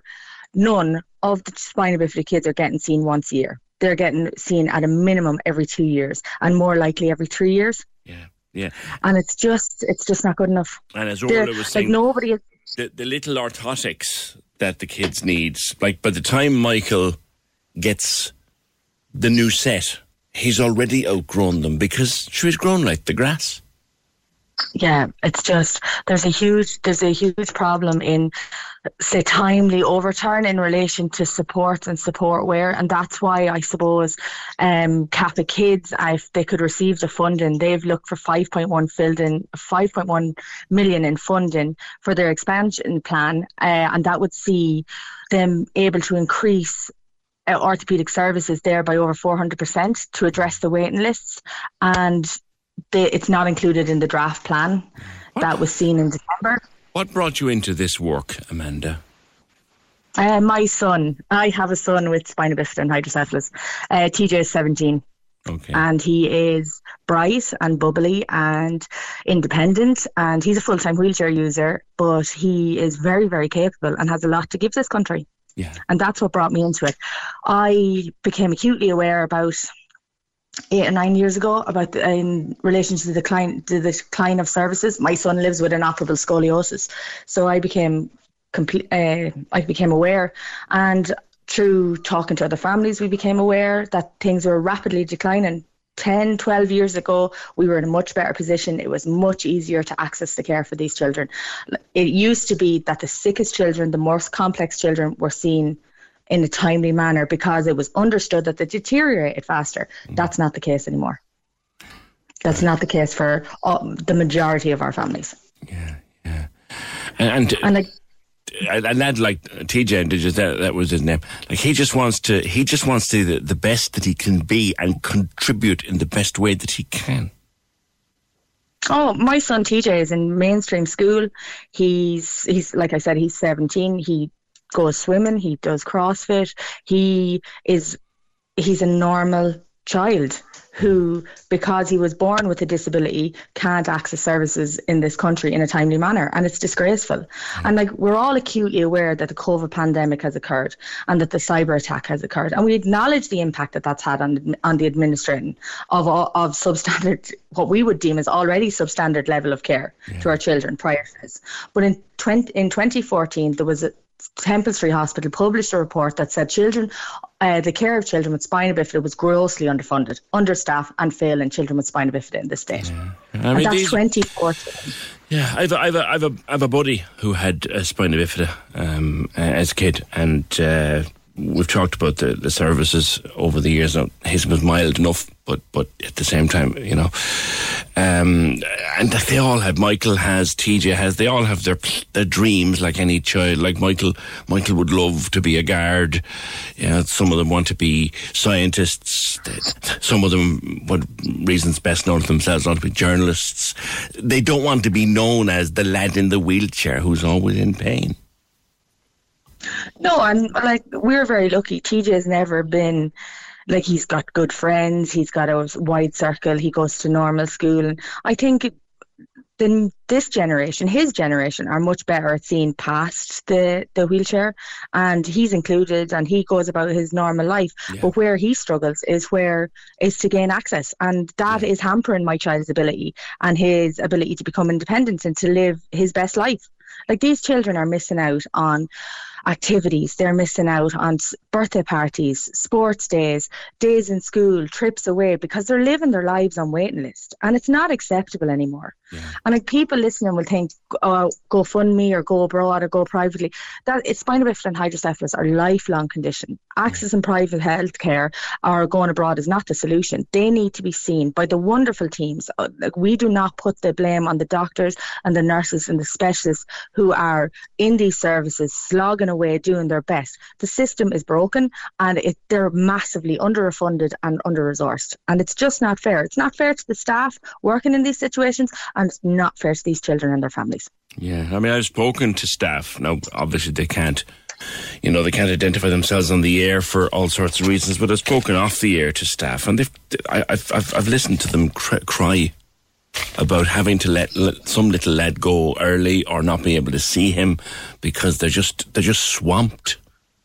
It's just mad. It's disgraceful. It's disgraceful. I can't imagine what it's like day in, day out for these nurses and doctors to have to face these families and say, I know you were promised a surgery, but unfortunately we've just lost your bed. They can't keep addressing these situations, and that's happening up and down the country.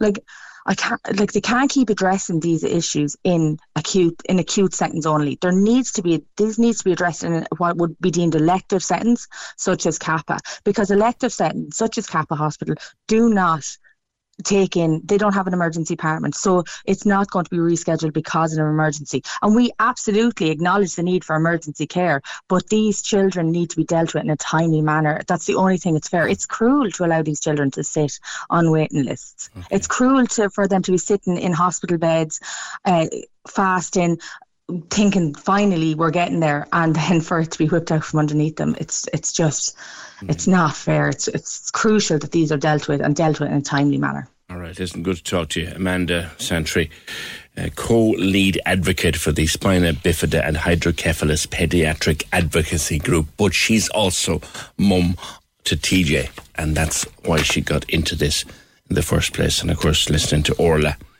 talking about Michael also before that. 0818 96 96 96. There's a few suggestions coming in. Yeah, the song for which you would fire your DJ. The song for which you would say, I'm not paying you. The song that you forbid. There's a few good ones coming in. And they're nearly all songs that would, well, one in particular that wouldn't play anyway. On passports, what I don't understand is why is there such a difference between the online and the in-person applications? If we could answer that question, I think we'd solve it, Marion. She also says, I think New Zealand and Iceland are the fastest ones, with China, we found, for its population. Here's the story, right? Now, I read this twice, so I hope I get it right. Hi, PJ. I sent away my child's passport in November. They sent his old one back with the sides cut off and asked for my wife's birth certificate to verify her maiden name. We did that 6 weeks ago. For the past 3 weeks, we've now been ringing and emailing the passport office. They finally responded saying if we paid €120, we could get an appointment and then a 4-day turnover for the passport. On arriving at the passport office yesterday, my wife was basically told they lost all my son's details and set another appointment to come back with all his new passport details and pictures on. So they lost it. So can you get all that stuff again? I'll come back on Friday. So now at nearly 10 weeks and €200 later, we're back at square one. And we're going on holidays on the 14th of February. Oh, for the love of God. But they say, why do they charge you 120 quid for an appointment? Like, are they not working anyway in 0818 96 96 96? Can we just talk? The Opinion Line on Cork's 96 FM. With McCarthy Insurance Group. Call in person or call them now. They don't just talk the talk, they walk the walk. See MIG.ie. The Premier League Live, powered by TalkSport. Join me, Trevor Welch, exclusively online at 96fm.ie. The weekend fixtures take a 2-week break, so we're back Saturday, February 12th with some cracking games. The relegation battle is on and the fight for top 4 has just begun. The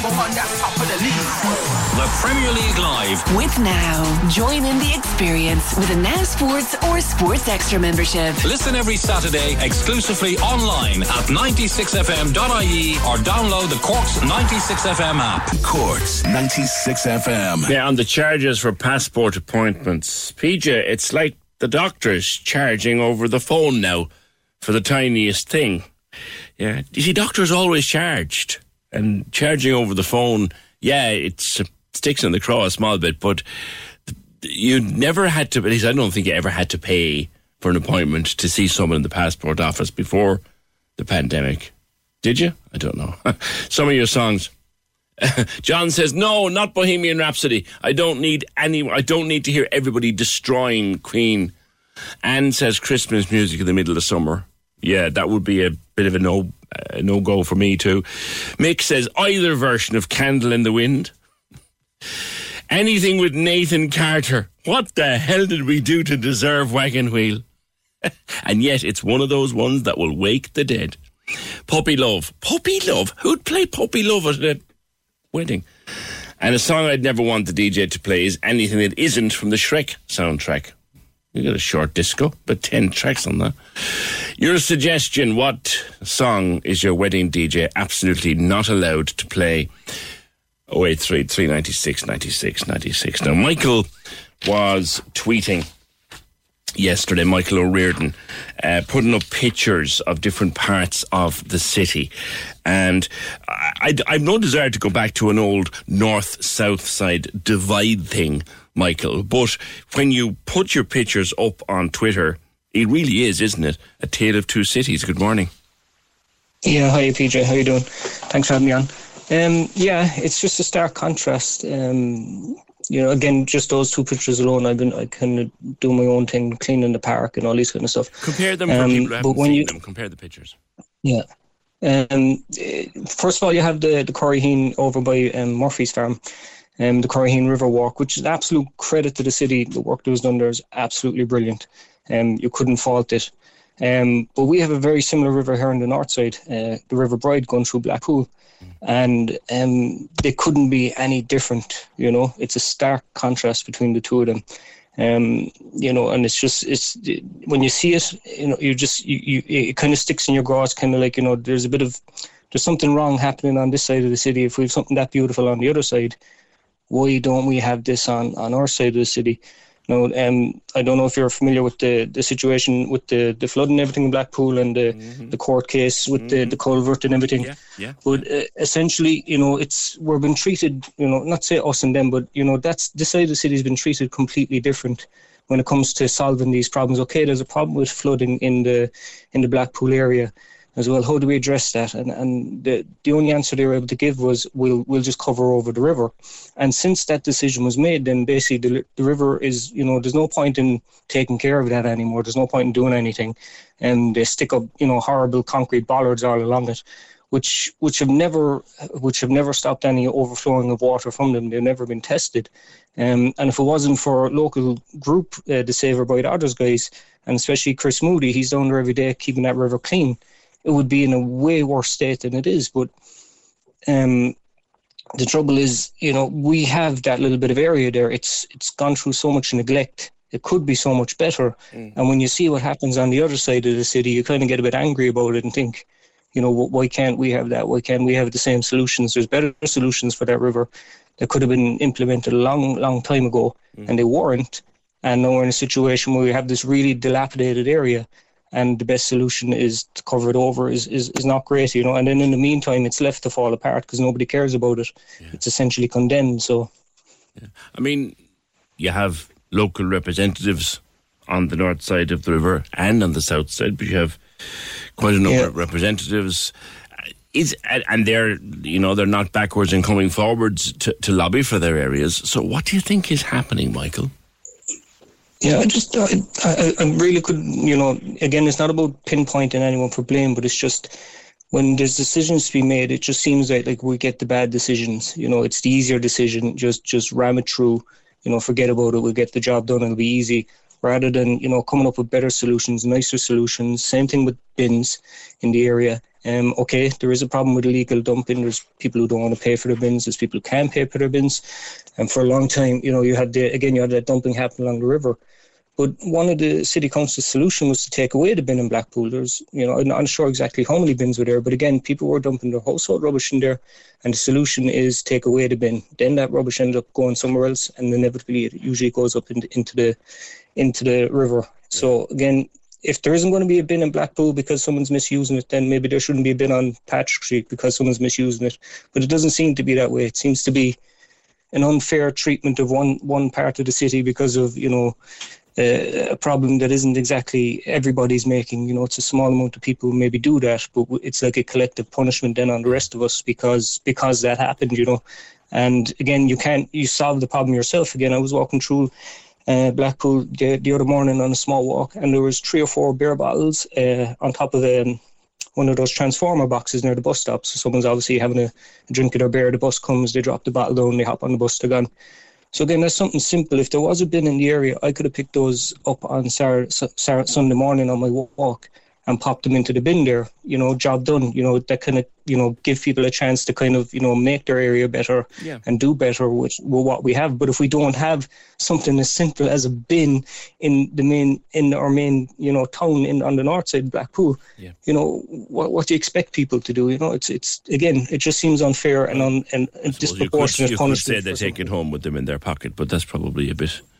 Yeah, but again, you know, that's in, you know, in a perfect world these things happen, but you know, we don't live in a perfect world, PJ. Yeah, I know that. No, and in terms of when we get pictures in of litter, you know, constantly I'll bring it to the attention of listeners, and I'll say it's in this place or it's in that place, and you get that wouldn't happen in Douglas or that wouldn't happen in Bishopstown. Now, sometimes that's a misperception, because I may tell you I live in Douglas and we have our problems down there. Yeah, we all have problems. We all have problems. But, you know,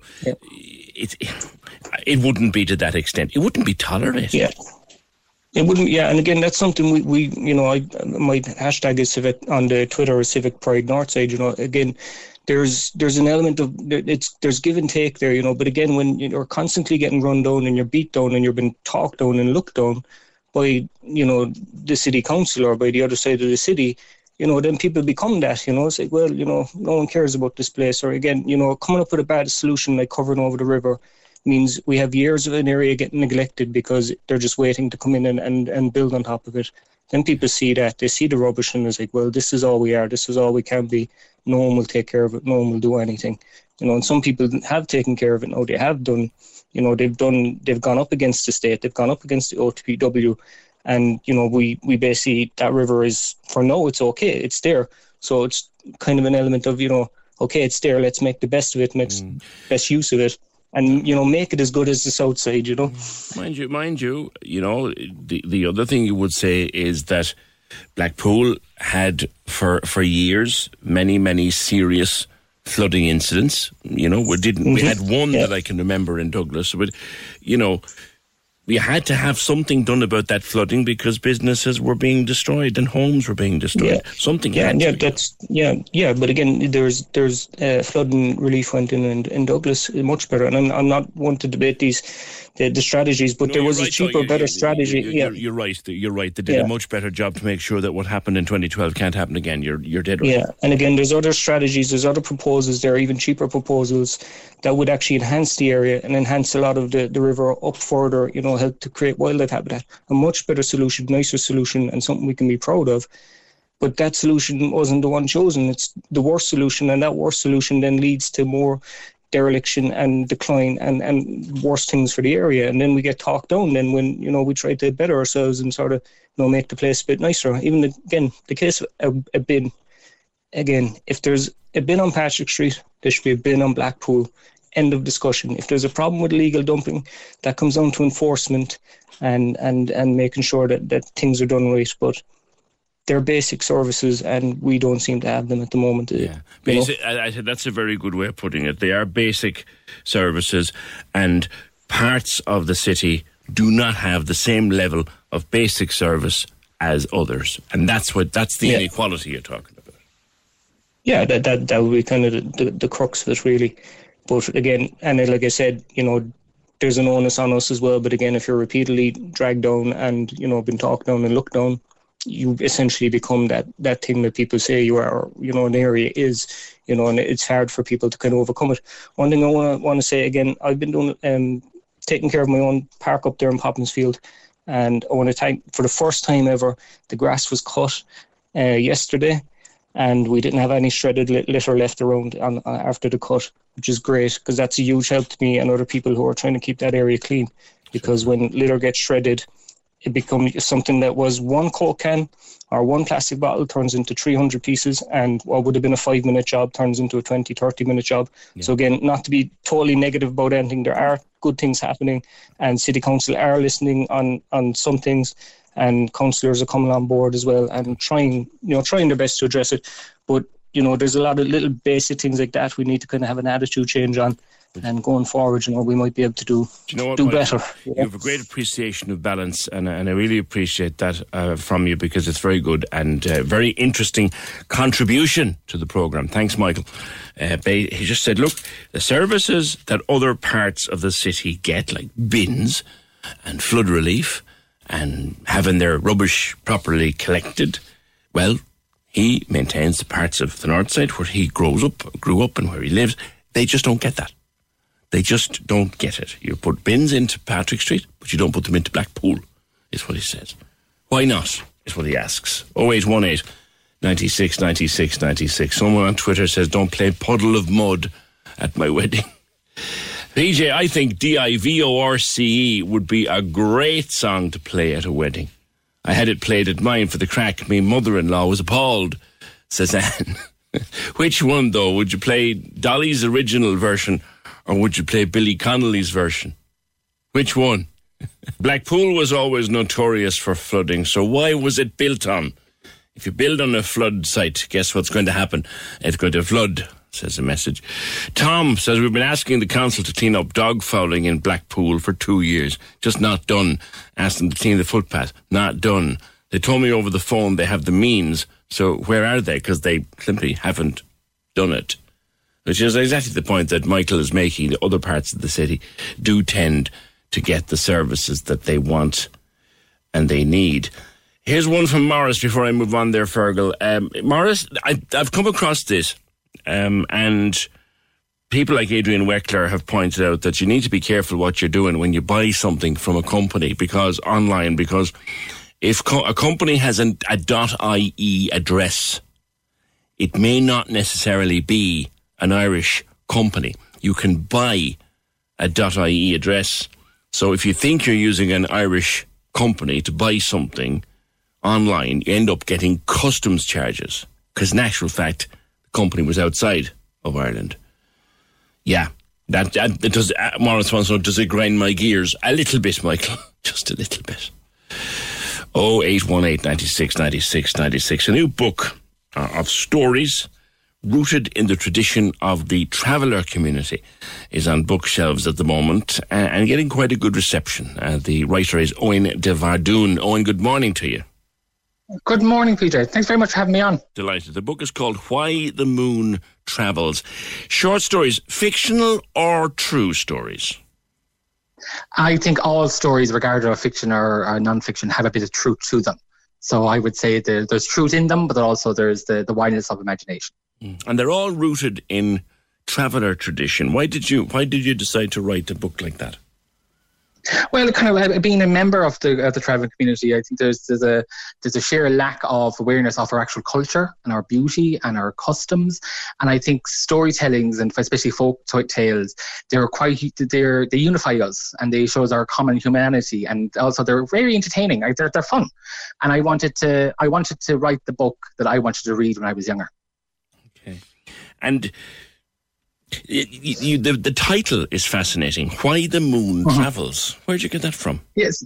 Well, we have within our own, I suppose, our own mythos of the world around us. There's tales and everything, and it's also within the wider community. For most people will remember why the robin has a red chest or why the wren is king of all birds. Yet there's a huge gaps in some of the other tales, but one of our tales is actually why the moon itself travels. And it's a wonderful telling around how the moon fell in love with a man who was a traveller. Traveller fell in love with the moon. They spent some time together. It was forbidden, and eventually they were separated. And from her time spending with travellers, and that man, herself, the moon, now travels the sky, which is a reflection of our nomadism and our connection, but also the fact that we're a part of the world and the world is a part of us. So I would suggest I've written it better than I'm describing it, right? Yeah. But I do think it's quite a beautiful connective tale. Yeah. Many of the stories, of course, from the travelling community, and like you're right, they've been telling stories and writing their music and speaking their own language for many years, and their crafts are well known. Some of it has slipped away. Why do you think that is? Well, life moves on, and I think that when we say some of the things that are known for, most people think of our crafts, they think about tinsmiths. And within our community, people are incredibly proud of that. But also, that's a small sliver of an insight. Because if you just imagine if 3 tinsmiths turned up to the same village, not that many people are going to be able to be fed. So there's a huge diversity of skill sets and techniques. And for instance, like some of my mother's people, they were lacers, which means that they used to fix fine bone china by literally knitting it together. And as to my friend on the other side of the family, and it's actually some of that's actually on display in Torre House in the Country Life Museum in Mayo. Fascinating stuff. But again, it was just that people just see travellers and think that tinkery, kind of like that style of metalwork, which people are incredibly gifted around. But if we live in the world that we live in, there's a huge diversity of skills and abilities, and you'd be able to turn your hand to a lot of things. Yeah. And also in the Galway Museum, there's a collection of really small spindles, and I dropped spindles. I was fascinated, like, why are they so small? It's because traveller women used to spin beside the fire. And if you had a large spindle, it would drop and potentially bounce into the fire. So there's a lot of a history that people just don't know about us, because we're not really in the curriculum. We're not really exchanging ourselves in social spaces. So there's a whole rediscovery of each other, because our history is in fact Irish history. And even when you think about our wider mythos, it's like the Ulster side, like Cullen and Maeve and all that stuff. To travellers, if you look at the stories, they're nomads. They're one of our people. They were moving left, right, and centre. They're doing this, they're going up and down. They're travellers to us. Yeah. And when you don't see it from our angle, it just becomes, this mythos. And rather from our point of view and a collective point of view, it's more like we're there. We just haven't always seen us. Yeah, and you have your own music and your own folklore and your own culture. Oh yeah. Hugely, and language. I mean, since 2017, our language is Gammon Cant. It's recognised and protected by UNESCO, intangible cultural rights. And it's a form of Gaelic Irish, which means that it predates Old Irish, but it has changed and evolved over the years. It has incorporated, like in the lexicon, some of the English, some of Middle Irish. But we have some words, like our word for priest is cúnea. And it actually translates as druid. And our word for knight is alami. And that's actually found in Om script. So there's a lot of, we've been protectors silently of part of Irish identity and history that unfortunately has been overlooked because of social, I suppose, concepts around us. But in fact, we've maintained a way of life and connection that is very old and very sacred and very important to the overall reflection of Irish identity. Yeah. Now, the book is from stories you yourself heard in your own childhood. Yes.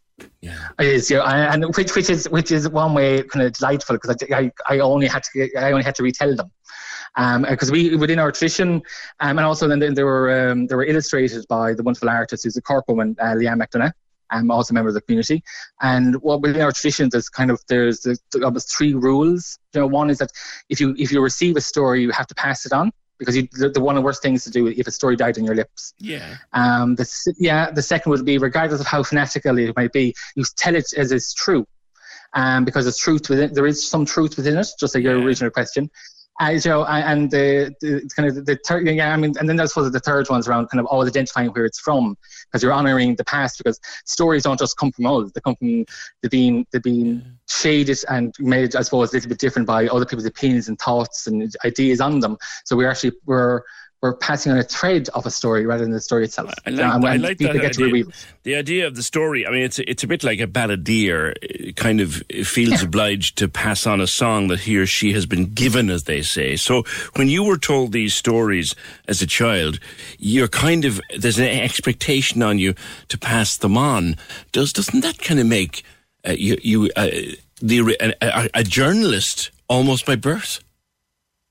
Yeah, well, I think in one way or another, we don't realise we all tell stories. Like, if you've ever sat down or across the kitchen table and said, do you know what happened last night? You are, in fact, a storyteller. You know, which was sometimes we just honour stories different ways, and sometimes we look at the social stories and we look at the political stories. And sometimes, like, what I like to do is the folk tales, because they come with the idea of how we understand qualities and, I suppose, attributes and understanding. But I think it's something that we all do. It's just within our community, it's very much a part of our tradition to maintain it, rather than let it happen very casually. Okay, well, the book has done extremely well so far, picked up a number of awards and citations, so congratulations on it. And it's in all good bookshops. Why the Moon Travels, written by Owen de Vardoon. Good to have you on the opinion line, Owen. And that's listener says that's the book I wanted to read or to write growing up.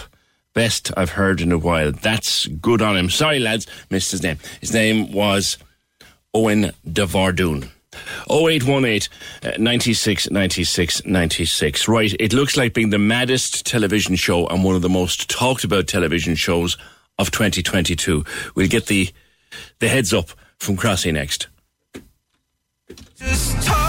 The Opinion Line on Cork's 96 FM. With McCarthy Insurance Group. Call them now for motor, home, business, farm, life and health insurance. See MIG.ie. Cork's 96 FM. Now, Crossy, I remember this being the huge celeb scandal of its time. Now it's a television series in how many parts? Morning?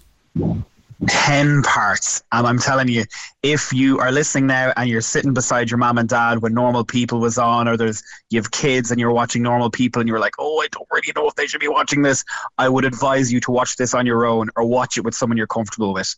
It is full on. I was watching it in work and the cleaner came in and she walked down to me and she said, are you okay? And I was like, no, I'm watching something about Pamela and Tommy. And she was like, looking at me again. I was like, no, not the actual video. I'm watching the series about the video. It is quite full on, but it's also, people were thinking, oh, it's going to be a bit of filth. It's not. There's some funny bits in it. Yeah. It's very serious at times, because I don't think many people knew with the Pamela Anderson tape from back in, was it 1994? Yeah. Tell people the story, because it's a while ago now. It was the early days, the very early days of the internet. So tell people the story. So basically, Pamela Anderson was massive back in the 90s. She was in Baywatch, she was riding high, everyone wanted to watch Baywatch, and the series starts off with her enjoying her life as an actress. She meets up with a guy called Tommy Lee, he was in the Motley Crue, wasn't he? Right. Massive at the time. Yeah, massive at the time, and they went on just one date, and they ended up getting married on a beach, and everybody in the media was talking about them. There was no internet, there was nothing like that, so it was on TV. They recorded something for their personal use, but at that time, Tommy was getting his house done up by this carpenter, and Tommy kept saying, you know what, you could just do everything. The money is no object whatsoever, but he was not paying this carpenter. So the carpenter was like, right, I'm out of here. You're not paying me any money. And then Tommy ends up sacking him. So the big thing about this was, back in the day when everything was revealed that the carpenter had robbed a tape, what he did was he had dressed up as Tommy Lee's dog, which was what the Dulux dogs look like. I don't know what they're called, but those big, massive dogs. Yeah. And he robbed a safe. But in the safe was guns, jewellery, and a tape. So the guy, his name is Rand, decided to go look to see what was in it, found out what was in the tape, and then went to try and sell it to, film places, and they were going, no, we're not touching it because Pamela Anderson is massive, we'll get sued. and he just so happened to come upon the internet and went, oh, what if I put it up here and people can go onto the internet and buy it off me? It's remarkable. Now, I always thought that Pamela Anderson and Tommy Lee released themselves.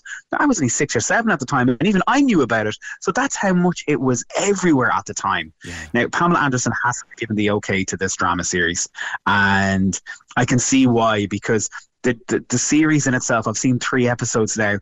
It starts off telling the Carpenter story, who's played by Seth Rogen, and I swear to God, he must have lost 7 stone for it. He's chiseled in it.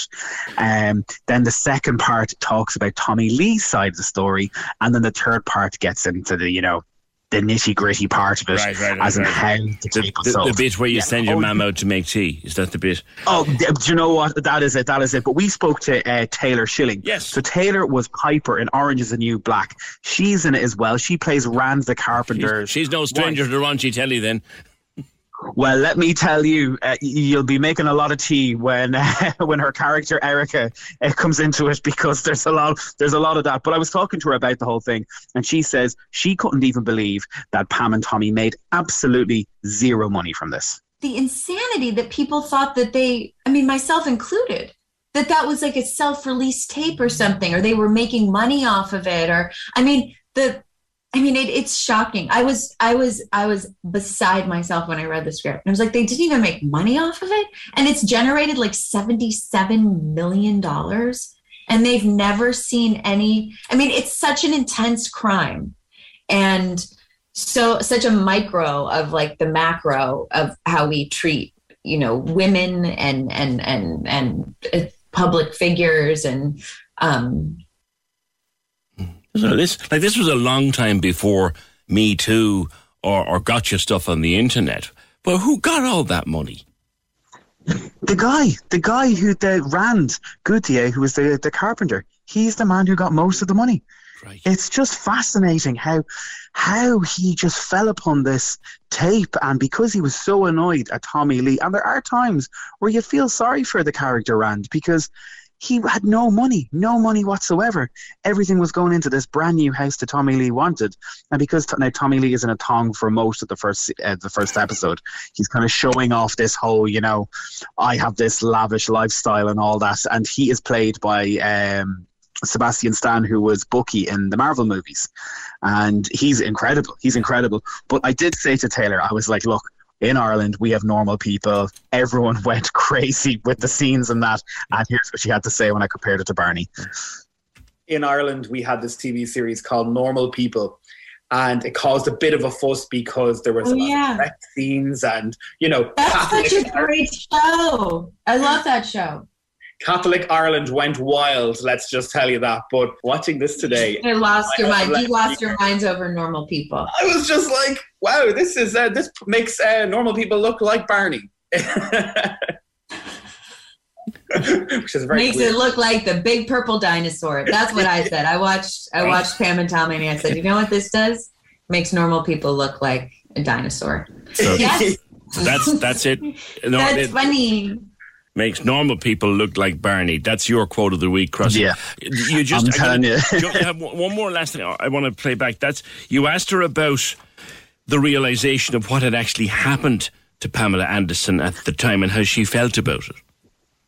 This is really important. Have a listen to this, because she really depicts, the whole thing in her answer. Okay. It is horrific. And, that Pamela Anderson has never really received her due. That actually, rather than, I came away from the series like, this woman is a hero. The inner resources she drew upon in the face of having her privacy violated to that extent, and wanting to be essentially, taking her out at the knees in terms of her ambition to be a serious actress. It just ended it. She was not able to keep going, but she still showed up to her life. She was still in public. She still held her head up and was doing interviews and was working and trying and knowing that no one knew the truth. And I was so humbled and moved by that. This is very much on the adult section of Disney, isn't it, Crossy? Oh, stop.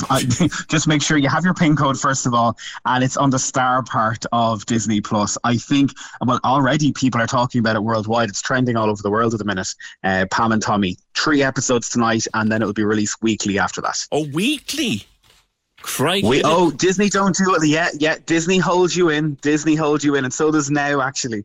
And you know, I kind of like it. I like this by appointment. On Wednesday, you know that you have an episode to go home from work to watch Pam and Tommy or whatever else it is. But yeah, Disney seem to be doing that now. They're not like Netflix where it's go on, there you go, that's your whole evening all done. we should talk sometime about that how we like to get the whole series in one go these days, because that's how I'm gone.